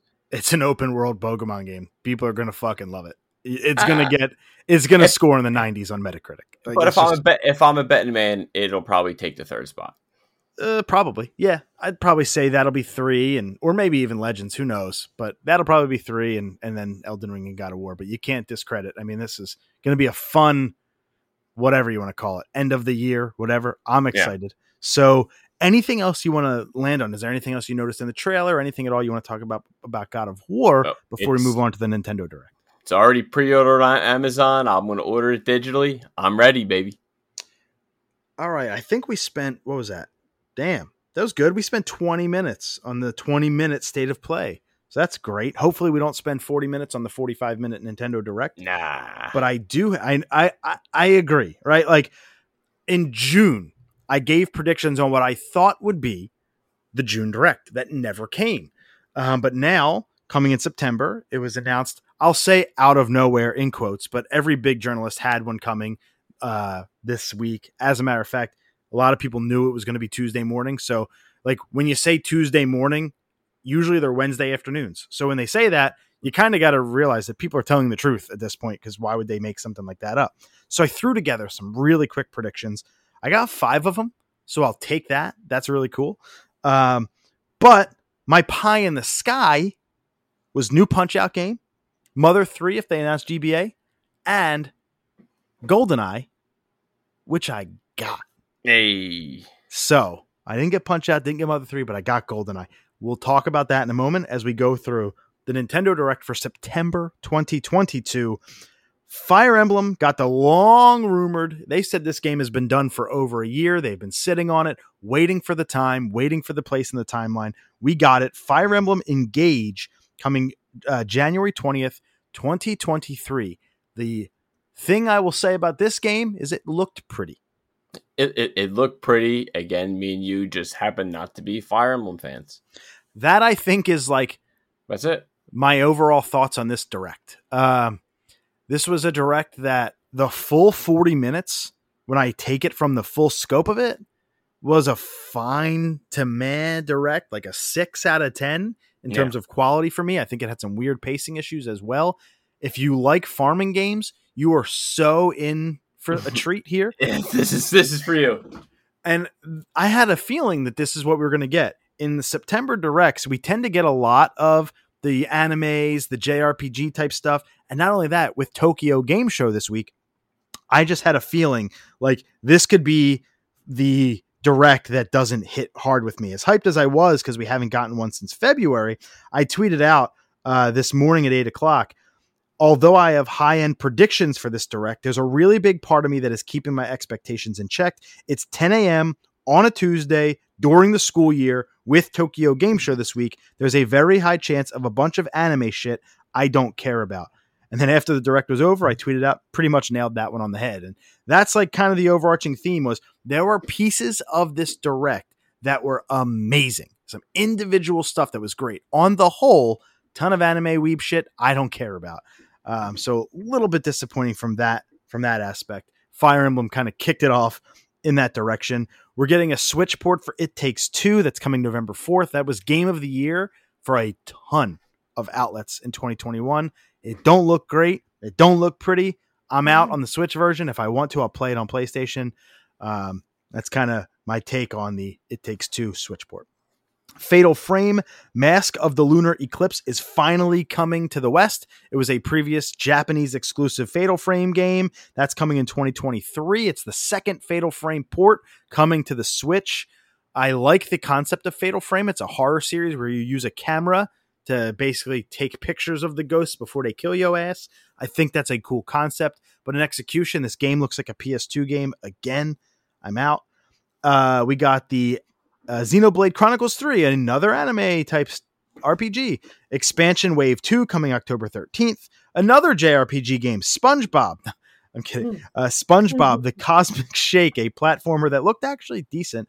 That's coming in 2023 to the Switch. Fist of the North Star Boxing Fitness. What the fuck? Coming March 2023. I couldn't wait for that to get off my screen. Yeah, I was never a North Star guy. Oddballers, a dodgeball party game coming in 2023. Normally, not my style, but I got huge vibes of Mario Party's Bumper Balls minigame, where you're on top of the ball and you try to knock each other off the platform. Okay. You know what I'm talking about? Yeah. From the first couple. I got huge vibes of that for this game. And if it's just a bunch of ways to play that, I'm down. The problem is I don't have enough friends to play with people, and I ain't playing with strangers. So like I'm going to be 35 in a few months. I'm not playing with the kids. This is not my style. I did it with Fall Guys. It's fun, but I'm over it.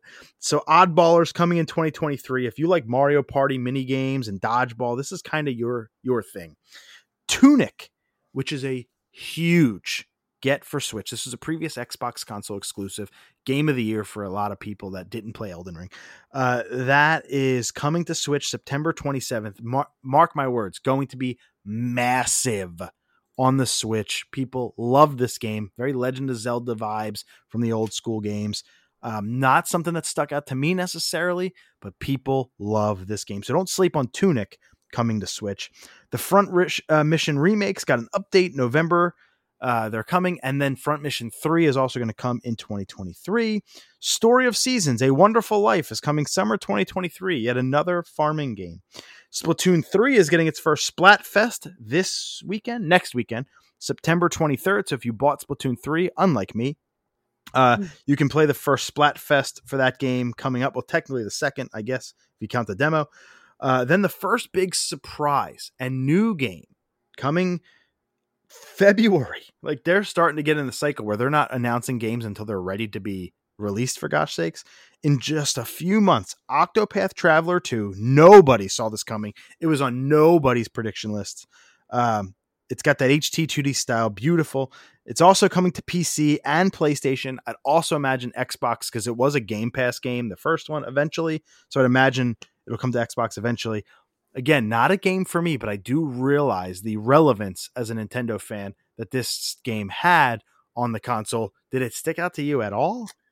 No, unfortunately, no. A lot of this one, I felt like just missed for me on this one. Only one or two, three things popped for me for this Nintendo Direct. Nice. And I'm at like 4 or 5, so I'm not that far off from you.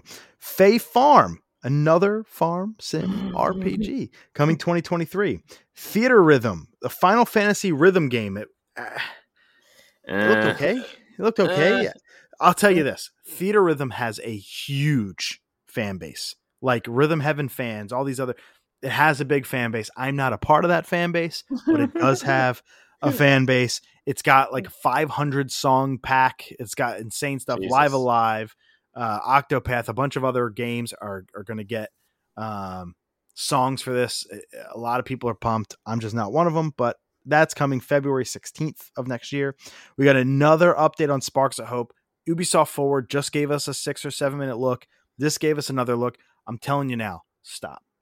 It's October 20th. It's a week. It's 1 month and 1 week from the stop. I don't want to see another goddamn second of this game because the more I see it, the more I'm like, guys, I'm tired of fucking looking at it. I'm buying it day one. I know what they're doing. Like they don't have another Mario game and the movie's coming out soon. They need to kind of promote it. The original did sell 10 million copies, which is amazing. But boy, howdy. Like, yes, this is one of my top 5, like most favorite games I'm looking forward to. Stop. I'm good. I don't need to see another damn second. What else was next? Rune Factory 3 Special. Another farming type RPG in a town, 2023. Another new Rune Factory is in development. There was the first 20 minutes of the direct. I was looking down like, we're halfway done this shit. On this pace, I want to put a bullet in my head. But then they did it. Those fucking bastards did it. Those crazy, crazy SOBs gave us the nostalgia bomb that we so needed.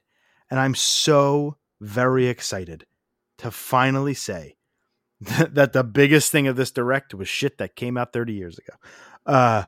We're getting a new batch of Nintendo 64 games for Switch. We all thought that was coming, but we all thought Game Boy and Game Boy Color were a lock to get announced. They didn't. They're holding it. I'd imagine January or February we'll get that. But we're getting more Nintendo 64 games coming, one a month, to the NSO. They are Pilot Wings 64, a launch game. Very underrated. By the way, 60 frames now per second. Mario Party 1 with online play. Mario Party 2 with online play. Mario Party 3 with online play, which are all awesome, by the way. Pokemon Stadium 1 and 2 with online play.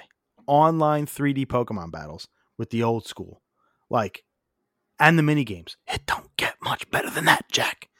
I'm pumped on those. Probably outside of the one I'll get to in a moment, the one I'm most hyped on. I've been asking for it. 1080 snowboarding. Yep. Coming. Classic. It's one of the greatest games on the N64. It's so underrated. Work your body, get down. So excited for 1080 snowboarding. Excitebike 64, which very rarely has gotten a re-release, is coming to NSO. And they said it. Oh, and by the way, one more game. Been waiting for this forever. Sam, GoldenEye is coming to NSO with online multiplayer. Yeah, once you heard the music, your hair stood up. A game from 1997 wins the direct. Yes, right? I know, right? Unless you're like a giant Zelda fan, because that blew me away too. Yeah, again, Zelda doesn't, I'm not one of those guys, so I guess I don't understand it, but this one, long time coming, this may be the one that put me over the edge to finally get that Switch. And I will say, at the same time that this was announced, that Rare actually tweeted out the announcement during, I wish they would have waited till the end, but they did it during, which is kind of weird, but they finally fucking announced it. We are getting the GoldenEye Xbox Live 360 remastered version coming to Xbox Game Pass, or if you own Rare Replay digitally, you'll get it for free. You're getting it Xbox only, 4K, achievements, smoother frame rate, but no online multiplayer, just local. So a little weirdness there. The only way you'll be able to play GoldenEye online is through the OG version on the Switch. And let me be clear, the version that's coming to the Switch is not the 4K remastered version that's coming to Xbox. It's the original N64 version, just with online play enabled. So we're getting like two different versions of the game, one with multiplayer online, one with only local. It's a little weird there. Doesn't bother me, but a little weird. I mean, definitely a little weird. Again, doesn't bother me either way. But I do like, at least for the Switch, you can use their new wireless N64 controller, so you could still feel like we are playing in 97. Yes, and also you'll get dual... you know what, though? I bet you the NSO N64 version will not have dual analog stick support because it doesn't need to. The Switch does obviously have that with two analog sticks, but I bet you it'll be the one analog stick and the other one might be the C buttons. Who knows what they'll do with the fucking weird controls. Or you can play, like you said, with the Switch N64 controller, which is still in the packaging. I'm not taking it out of the packaging for this one. But I'm excited to play the Xbox version because it will have dual sticks. So I think this game's due for a renaissance. I wish it had the online multiplayer so people can like live on. My problem with the Xbox version is I feel like it's going to be out. It'll be great for a month. Everybody will talk about it. And then because there's no living multiplayer, it's going to die pretty quick. But it is a reason for me to re-up my Game Pass subscription.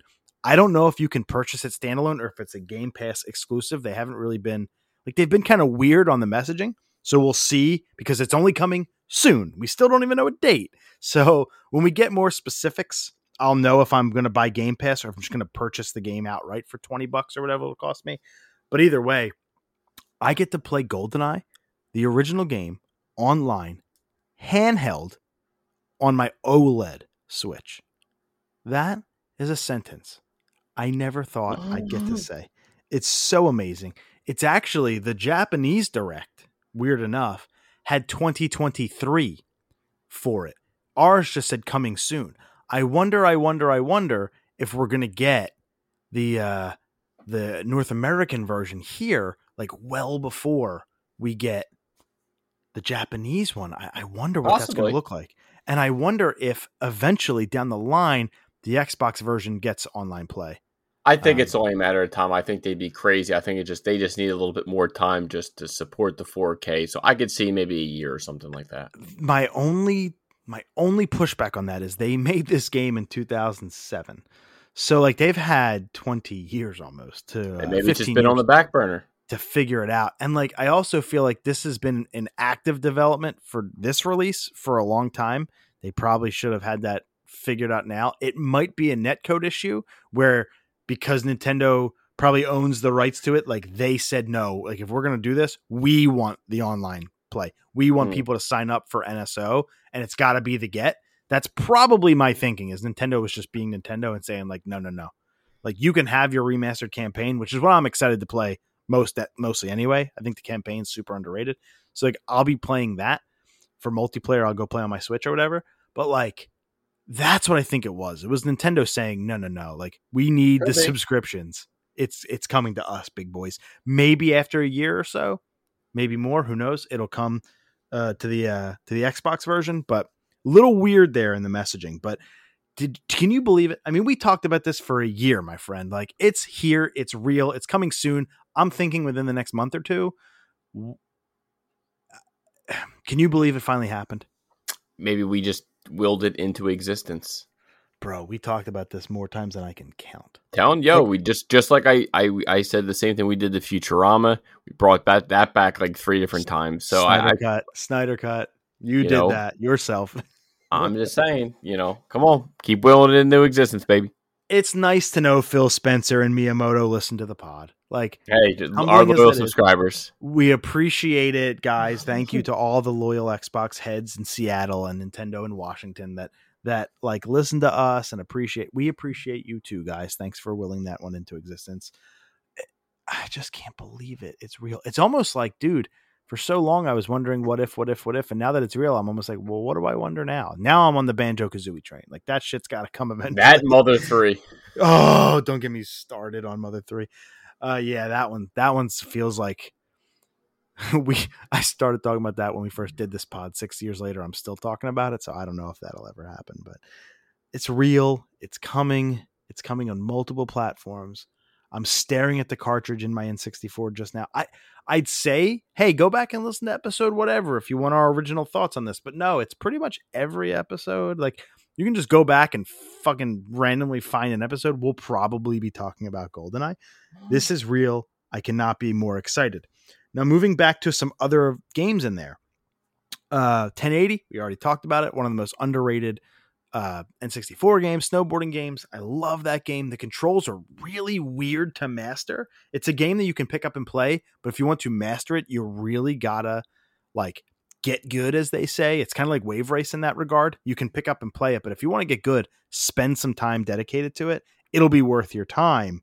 Here's something that nobody, and I mean nobody, picked up on as the Direct aired that didn't start to circulate until after it was over and people were looking at screenshots and rewatching trailers.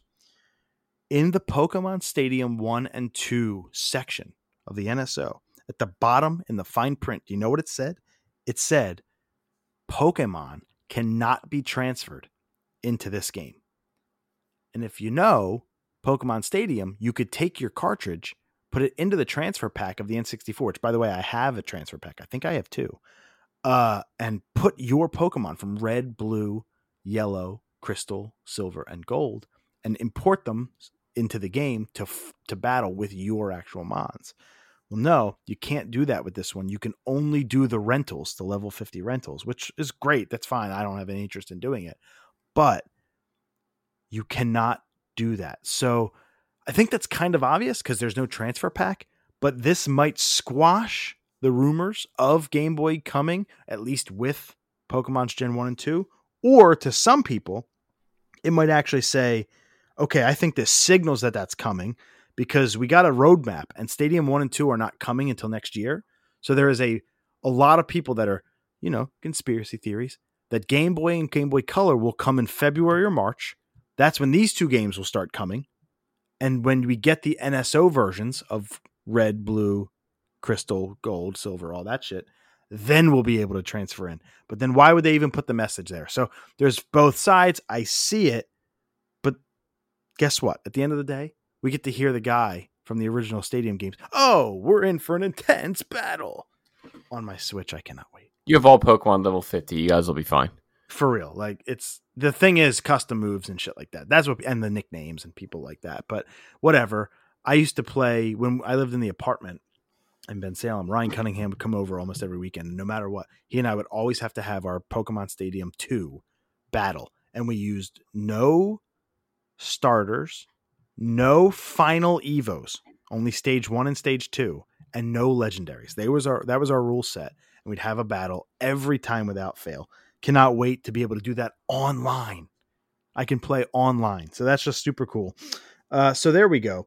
Then they gave us some games I actually don't care about and missed because I was so hype on the GoldenEye shit that I missed the other announcements. Don't care. I'm sure there was 2 farming games in there. ETLEA something or other. Don't care.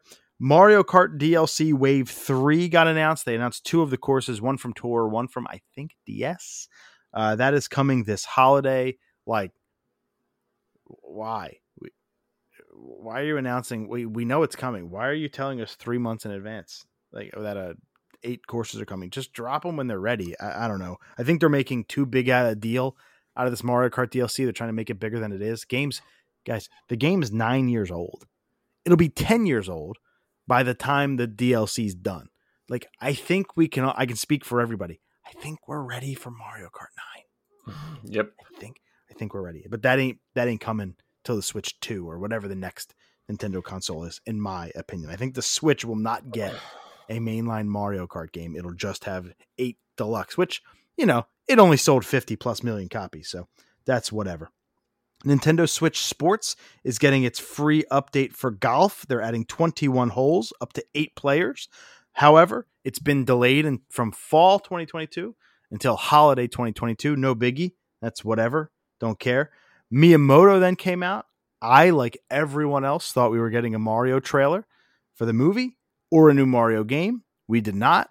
We got Pikmin 4, which I know you have some words about, so I'll let you go there. No, it just, hey, happy for all Pikmin fans out there. Pikmin was a game that never spoke with me, and I'm just politely, no thank you. Pikmin 3 Deluxe is the best-selling Pikmin game of all time. Of course, it got the Switch treatment, so of course it's the bestseller. Pikmin 4 was first announced in 2017. Miyamoto said it's in development, so everybody for the last few years has been like, where is it? Emily Rogers and others had said in 2019 that it got rebooted and completely restarted development, so no shock that we waited another 3 years to see it again, but we finally saw it today. It's coming 2023, and just like you, I understand the cultural relevance that Pikmin has to a Nintendo fan. I understand that a lot of people are beyond hyped. I, my friends, am just not one of them. Pikmin's fine, but it's not a game I'm over the moon for by any stretch of the imagination. Now, there was 10 minutes left here. I was expecting some juice. They actually went like 5 minutes over, but still, the juice just didn't come for me. Just Dance 2023, Harvestella got a demo that will carry over. Bayonetta got a little shot in there, and then they gave us an 8-minute trailer after the direct, which I think is a smart move that I think more directs need to do. I think if you want to continue pacing it well, if you want to continue hype trains even after the direct, when you have an update for a game that's coming soon, stop wasting time during the direct with it. Give us the nuts and bolts, and then tell us, hey, after the direct, check it out. 8-minute trailer. go knock yourselves out. I really think they could have done that with like Sparks of Hope and some other games and give us the new shit in the direct. So good strategy, although a game I still don't care about. Then we got Master Detective Archives Raincoat, another game where like, why are you naming it this? But that is from the Danganronpa developers. I think that game looks awesome. Danganronpa is super underrated, all of them. That's coming 2023. Anything with rain, I'm in. Then, for some reason, we're getting Resident Evil Village coming to Switch, but the cloud version. Of course we are. That'll come October 28th. There is a demo available right now, so if you want to try a cloud version of a game that is too powerful to run on a Switch, fine.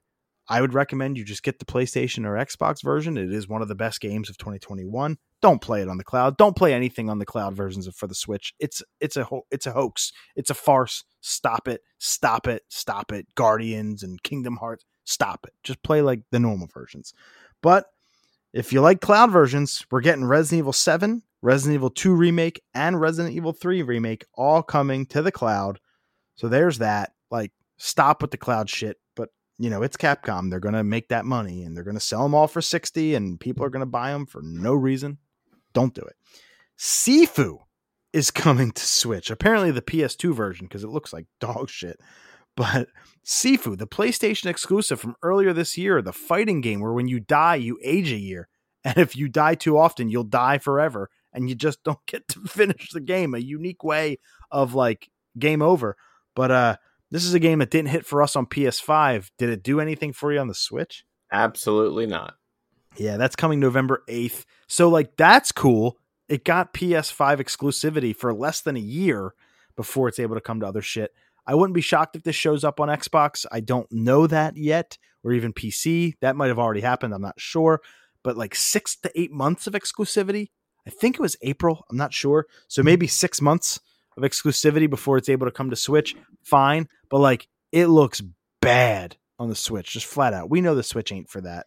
Like, we know what the Switch is good at. It's good for Nintendo first-party games indies. Like, that's what you play. And retro shit. The N64 and the old stuff like that. You do not come for Sifu. Play Sifu on your PS5. Like, for real. If you can't get a PS5, you will soon. Production is ramping up, and you're going to be much more available soon. So, like, you'll be fine. You'll get one if you haven't yet. Crisis Core Final Fantasy VII Reunion. Again, with the name. But like a game I thought was going to be PlayStation exclusive. A lot of people excited for this one. Coming to Switch December 13th. Radiant Silvergun, a shmup, is out now. It's shadow dropped. I don't know why they waited till the end of the direct for that game. It's whatever. I love shmups, but like, let's be real. Endless Dungeon, another game that should have been in the middle of the direct. It's like, why? Tales of Symphonia, one of my favorite GameCube games, one of everyone's favorite GameCube games. It's one of the best Tales games, if not the best Tales game ever, is coming to the Switch remastered early 2023. I'm finally excited for that, but I have my original GameCube copy. So like, show me more about what you're adding to make it worth my money. Then we got a sizzle reel of stuff. Kirby's Return to Dreamland Deluxe. They are giving us our third Kirby game in a year. This is the Wii game, Kirby's Return to Dreamland, that has gotten the remastered treatment. It's getting a new set of armor, a new copy ability, like Mecha Copy or something like that. So they're adding something to it. But if this game has $59.99 next to it, I'm going to fucking riot. Wii games were $50. Wii games were not $60. So if you sell this thing at full price, I'm going to lose my goddamn mind. Stop. Don't be surprised. Stop it. I know. I should just check the eShop for the pre-order to see the price, but like, please go for $40. Please, like 50, fine, but please don't be $60. Like, and if it is, guys, don't buy it. Like, just stop it. Just stop it. And then we got the big thing, The Legend of Zelda: Breath of the Wild 2, the sequel to The Legend of Zelda: The Breath of the Wild. We can finally stop calling shit that. Like this game, this Breath of the Wild 2, we finally have a name. It got a small gameplay hit, really just something for everybody to speculate on over the next 6 months or so. But Legend of Zelda, Tears of the Kingdom, R.I.P. Queen Elizabeth, will come May 12th, 2023. We got a name, we got a release date, we got a new look, all of which are chef's kiss. If you haven't played Breath of the Wild yet, Join the 30 million of us that have. It's the second best game of all time for me, right behind BioShock. I loved Breath of the Wild. I'm so excited for Tears of the Kingdom. You said a minute ago you're not a Zelda guy, but did this look at any did this look anything to you at all? Do you like the cartoony, Breath of the Wild? Like this game is it's probably good as it's going to get. It's just not one that I don't know. It just doesn't speak to me. Oh, I don't have the love and support that everyone's had for Zelda. My Zelda is Super Smash. That's where my Zelda goes. Link. Yeah, Link. That my Zelda is Link. That says something. I hear you. It's still I'm happy for you guys. I am so over the moon for this. It looks so stellar, so incredible. Tears of the Kingdom. I don't know why they held the name for so long, but for everything holy. This is everything I've ever wanted. It's 5 days before my 35th birthday. God, I'm so excited. But that was it. That was the direct. A solid 6 out of 10. Not something I'll rewatch. Not something I'm going to go nuts and watch all the folks that I generally do and their reactions and stuff like that. This had some highs, but boy, it had some lows. More lows, farming RPGs. Highs, I think. Yeah, I would agree. I would say there were 4 things in this direct, maybe 5, that had me. GoldenEye clearly, I was like, they could end the direct now and I'd be happy, but we did get Zelda as well. So, when you look at the individual announcements, yeah, I could find 10 things to make an Instagram post about, but particularly 4 or 5 things really stuck out to me. We'll talk more about our top 3, like I said, at the end of all of these, but I'm going to move into the next big thing, which was the Marvel and Disney showcase. I didn't think this was only going to be 20 to 25 minutes long, but that's what it was. Did you happen to catch this? I did not. There's no games coming out right now from both of them that has any interest to me. Yeah, there's one for me, actually 2, but we don't have release dates for either one. I'm pulling up the here it is. Nope. That's not what I wanted. I'm pulling up the thing now. I meant to do it earlier to get ready for it. Yeah, until Spider-Man 2 comes out, I'm good with Marvel. Yeah, but that's not what this was about. You know what I mean? Like this was, here it is. This was for some reason like mobile games. I don't know why they did what they did. Even worse. Yeah, for real. So it started off with Mike Bithell. He's working on a Tron game. Mike Bithell is a very, very, very, very highly respected indie game developer. I do like Mike Bithell. He does a podcast with Alana Pierce, Troy Baker, and Austin Wintory. Is that still like the Oranges or something? Like Orange? Play, Watch, Listen. That's it. Play, Watch, Listen. That was not Orange at all. That was a different comedy podcast they did. Tron Identity. So that's coming eventually 2023, I believe, for PC and Steam. So there you go. This was the one that was the only big hit for me outside of a remaster of an old game. Disney Illusion Island has been announced. That is a platformer. It looks gorgeous. It's actually coming. You platform with Mickey, Minnie, Goofy, and Donald. It's coming in 2023. It's from the team that made the Battletoads remake for Xbox as an exclusive. Delilah, I believe. Delilah is the studio. But the Battletoads game was fine. It looked gorgeous. This game has that same beautiful look. It's like a Rayman style platformer. I'm all in day one. It's a Switch console exclusive, so you won't be able to play it on Xbox or PlayStation. I'm all in. That was like the height of this thing for me, though. From there, it was all... what was that? It's all downhill from here. A little Newfound Glory action. Marvel's Midnight Suns got delayed, kinda, but like cancel also that not. Game. It just got it's got a new release date. It'll come December 2nd of this year. So we're actually getting it this year. We got a Marvel World of Heroes Niantic mobile AR game. Like, fucking good. Next, Marvel Strike Force is getting Red Hulk. Marvel Snap comes out October 18th. It's like, why are we getting mobile game updates here, people? Yeah, like, come on. Over it. Aliens Dark Descent got gameplay. Avatar Frontiers of Pandora was confirmed to still be in the works, but a significant delay, as we previously reported. We got another Lego Star Wars Skywalker Saga Galactic Edition. So if you haven't bought the original, we're getting more from that.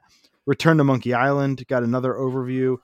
The other thing that gave me great joy, Gargoyles, the amazing, I think, SNES platformer, is getting a remaster on modern consoles. So I'll pick that up when it comes to Switch. Disney Mirrorverse got a cinematic trailer. That's where you play as the villains. They said, I think it was like an RPG. The trailer looked awesome, but we know that game ain't going to look like the trailer. That looked really cool. It had, I think, like the Boogeyman from Nightmare. Oh my God. Nightmare on Elm Street? No. Fucking the one with Jack Skellington. Nightmare. Why am I blanking on the Disney movie with Jack Skellington? You're on your own, my friend. Christmas Nightmare on Christmas. What the fuck is that movie? Hold on now. Why the hell am I blanking on literally one of the most popular movies of all time? The Nightmare Before Christmas. Jesus God. Jack Skellington and all that shit. So anyway, it had like Ursula and Hades and stuff like that in there. That was that. Disney Speedstorm got a new cinematic trailer. Disney Dreamlight Valley got a Toy Story themed update. And Avatar Reckoning, a mobile MMORPG, got an overview trailer. So pretty much a waste of your time, my time, and everybody else's time. They did, however, show Amy Hennig's new studio, freaking, was that Skylight? I think it was. Skydance, new media. Yeah. So Amy Hennig, she worked on the Uncharted games. She wrote them. She's one of the most... she's like the George R.R. Martin of video game writing, basically. She wrote Star Wars 1313. And that game's canceled. They finally unveiled their project. It is Captain America and Black Panther in World War II. We know nothing else. We don't know the title or the year, but we got our first look. Did that move the needle at all? Absolutely not. Like, I have zero interest in Midnight Suns, Captain, and Black Panther. I want Spider-Man 2, and that's all I want. Well, you want Wolverine too. Yeah, but that's like 2 years out, so I'm not even, it's so far out, I can't even get excited. I don't know if Spider-Man's going to be... I feel like Spider-Man's closer than Wolverine. Yeah, for sure. That might be holiday next year. Might be. I think we're still going to get a PlayStation 5 showcase this year. I think this was just to get a lot of the shit out of the way, Tokyo Game Show out of the way, and to deliver God of War to get you to watch it. I think we're still going to get a showcase. It might be October now, but I believe firmly that we will still get a lot of looks at PS5 stuff coming. And I think Spider-Man and Wolverine will be a part of those, but we'll figure that out then. I think I'm very excited for the platformer. I talked about Disney Illusion Island. I'm very excited for Gargoyles, but that's about that. Then we had the Ubisoft Forward, which go watch if you want. It was a literal pointless thing. We know that Assassin's Creed is getting a Japan game and Mirage is real, which they announced before anyway. We saw a 7-minute look at Sparks of Hope. I think like the thing that I took away from this Ubisoft Forward though is Ubisoft sucks and we don't play any games from them. Well, we're getting an Assassin's Creed Netflix series. Like that's the one thing of this whole thing. Because Sparks of Hope, I'm buying it. I don't need it anymore. Even though I still have never seen the movie, even though I heard it wasn't great. What movie? Didn't they already make an Assassin's Creed movie? Ain't that what I was thinking of? What's his name? I feel like they did. Yeah, maybe. What's his name? He was Magneto. Patrick Stewart? No, the other guy. Hold on, I can't think of his freaking name. Let me see if they made it. That does ring a bell. Yeah, in 2016 with what? Fassbender, right? Yeah, Michael Fassbender. Yeah, they did, and it's a 5.6 out of 10 for 200,000 ratings on IMDb and a 36. That's why I didn't say it. It got shit on Metacritic. Yeah, that doesn't shock me. But yeah, they're going to make a Netflix series again. Video game adaptations have been doing better, so I'm like, okay, my interest is peaked. We'll see. I mean, it's Netflix. If I still have the series by the time this shit comes out, if I still have Netflix, I'll watch it. But that's like the only thing in the forward that moved the needle at all for me. That was 2 hours of recapping things that happened in the past 5 days. I'm tired. Let's talk about the things that got us the most excited. Of everything we talked about, Sam, let's hit it. Give me all three of them. Your top 3 favorite things from the week that was nerdy news. My number 3, I went with Rise of the Ronin for the PS5. I really did get Ghost vibes. I love that environment. If it's half as good as Ghost, it's going to be a great game. My number 2 is GoldenEye. It's a fucking game that's talk about. We grew up playing PS1, N64. This was a key game that we played split screens, 4 people. Cannot wait to play this. Number 1, no surprise, God of War Ragnarok. Trailer did not disappoint. It looks freaking beautiful. I cannot wait to play it. It's already pre-ordered. It's already a done deal. Can't wait. Yeah, my number, like I said, if I had a 4, it would have been Big Shot. My number 3, Tears of the Kingdom. Like, let's go. We finally got the name. We finally got the release date. May 12th, 2023. Cannot wait for his Breath of the Wild sequel. It's finally taking shape, and I'm very excited for what's to come. It looks so good. Number 2, Ragnarok, everything. Like the controller, the trailer, inject that shit into my veins. I cannot wait to play Ragnarok. It is right up there with Generation 9 as the thing I'm looking forward to the most out of anything for the rest of 2022. I cannot wait. But my number 1, I've been looking forward to it for so long. I was wondering if it was real for so long. And while GoldenEye is like the overarching number 1 here, really it's all of the N64 games that they announced, from the 3 Mario parties to Pilot Wings to Excite Bike. But like Pokemon Stadium 1 and 2 and 1080, are you telling me I get to play all of that stuff on NSO plus the GoldenEye online multiplayer, plus finally the Xbox Live freaking campaign is coming to Game Pass, and I love it all. That the nostalgic vibes were high; they're still there for me. The future is bright for Nintendo Switch Online. I'm super excited for all the things they announced for the N64 today, but particularly 1080, Stadium 2, and of course, GoldenEye. So that was the week that was in nerdy news. We talked a lot. We're going to talk about 2 more things before we get on out of here. So a little over 2 hours tonight. Sam, Cobra Kai Season 5 is here. It's all out. Netflix delivered another season. It's 3rd season in just over a year. Like, they've been pumping this show out like rabbits have children. I don't know. That was just a weird sentence to say out loud, but spoiler free as best you can. What did you think of Season 5 of Cobra Kai? Surprisingly, it was actually really good. Why surprisingly? I thought Season 4 was great after Season 3. It was, but it just, I don't know. I feel like it was good. It dipped, then it was good. Now it's good again. I didn't know if I was going up or down. And I kind of didn't know where they were going to. The ones that you kind of see which way they're swerving towards it, like, it's very predictable. I don't think anything's going to throw you. Maybe one thing you might get thrown, but you should know better. But I love Thomas Ian Griffith as what's his name? As Terry Silver. I think he is a great villain. I love him in the role. Always good to see him back. Martin Kove as John Kreese, Lawrence, the whole crew. Again, the show is, it definitely has its corny moments.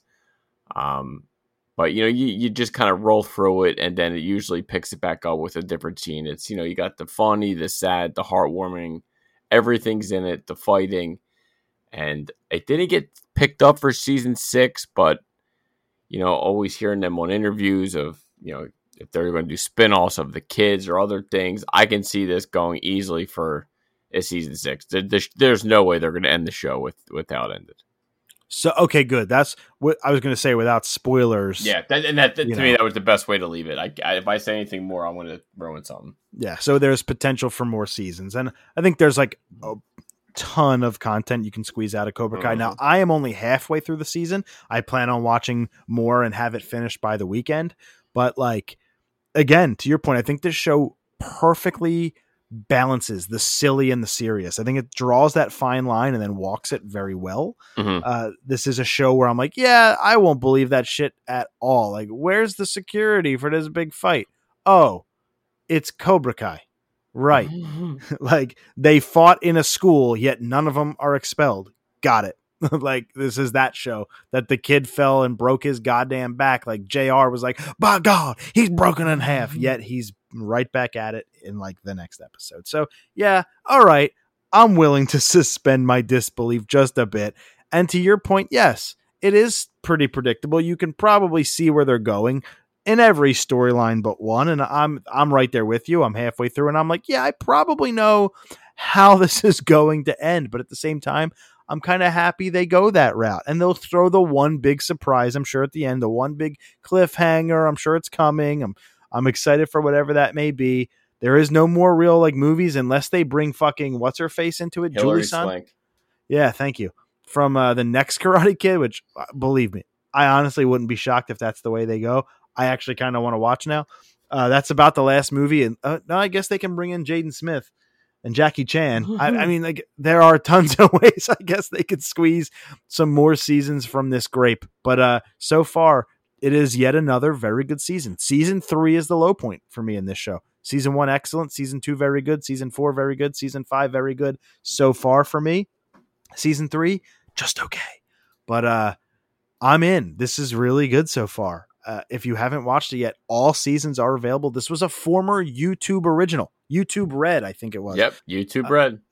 So like the first 2 seasons, I think, and then it became acquired by Netflix, which then released the first 2, and then started making the show themselves in house, beginning with 3.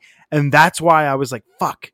When season 3 came out and kind of sucked, I was like, "Shit!" Now Netflix has their grubby hands all over it. They're going to ruin a show I love, but they've redeemed it with 4. And so far continued that with 5.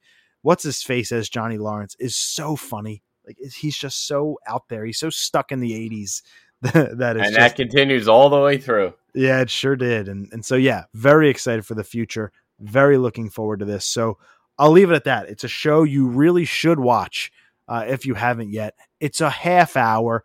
You can get through all 5 seasons in a weekend and be very happy and content with it. So Sam and I both recommend Cobra Kai Season 5. Bring us home, Sam, with your OG CGC Spotlight. Spotlight this week is shout out to my boy Neil, Keystone Comics on IG. So I think the next probably 2 or 3, depending if I get games back from Wada, will be his books that are just going to, instead of just going to jump into Pokemon or Yu-Gi-Oh! Something like that. I always try to keep it comics or keep it video games. But today we have Thor 338. This is the second appearance of Beta Ray Bill, Nick Fury appearance, and this is a Thor 126 cover homage. This is when you see Thor and Beta Ray just fighting, classing each other. This is a 9.8 white pager, newsstand edition. Walt Simonson's story, cover, and art came out in December 1983. Again, like I say, his first appearance now in a 9.8, it's like $1,000. So, when you can't go for the first appearance, you go for the second. Obviously, saves you a lot of money. Not as many copies on the census as his first appearance, 337. There is 1,793 copies on this census that are blue label, 581 9/8s, 541 9/6s, 279 4s, 154 9/2s. Again, this is a book that I feel like if you're going to want to get and want to hold on to, you want to go for a 9.8 rather than just go for like a 9.6, 9.4. I feel like there's so many out there, you'd rather go for the 9.8 white pager newsstand. Again, Beta Ray Bill, I think it's only a matter of time we're going to see him live action. We already kind of hinted that Hulk is probably going to set up the Planet Hulk storyline, so it makes sense that hopefully we do see Beta Ray Bill, because I need to see Hulk and Beta Ray fight each other in a live action movie. That's your CGC Spotlight this week. Thor 338. I almost want to just small talk it for a minute or two just so we can hit the 2-hour mark, but we've done it enough. I'm tired. I want to go to sleep even though I drank this coffee. No, I'm staying awake, mother effers. I'm going to edit this for you all. I'm going to release it at the crack of midnight. I'm so excited for this. Thank you all so much for hanging out. Yes, we recorded early this week. We're not going to cover the rest of the week's nerdy news from Wednesday on, but episode 299 next week, we're going to have a ton of stuff, including, and remember, our spoiler-free thoughts on the first, at least one for me. I don't know how many if I'll get through the first 3, but the release of Andor on Disney Plus, the Star Wars prequel. So looking forward to that. We're just 2 episodes away from episode 300, which then we will go monthly starting in October. So everybody, thank you so much for the ride. Thanks for hanging out. We will see you next time on episode 299. Who the fuck still watches the Emmys? Better Call Saul was robbed. Yeah, that's a damn shame. That's why it's all corporate. It's all fucking bullshit. Get the fuck out of here.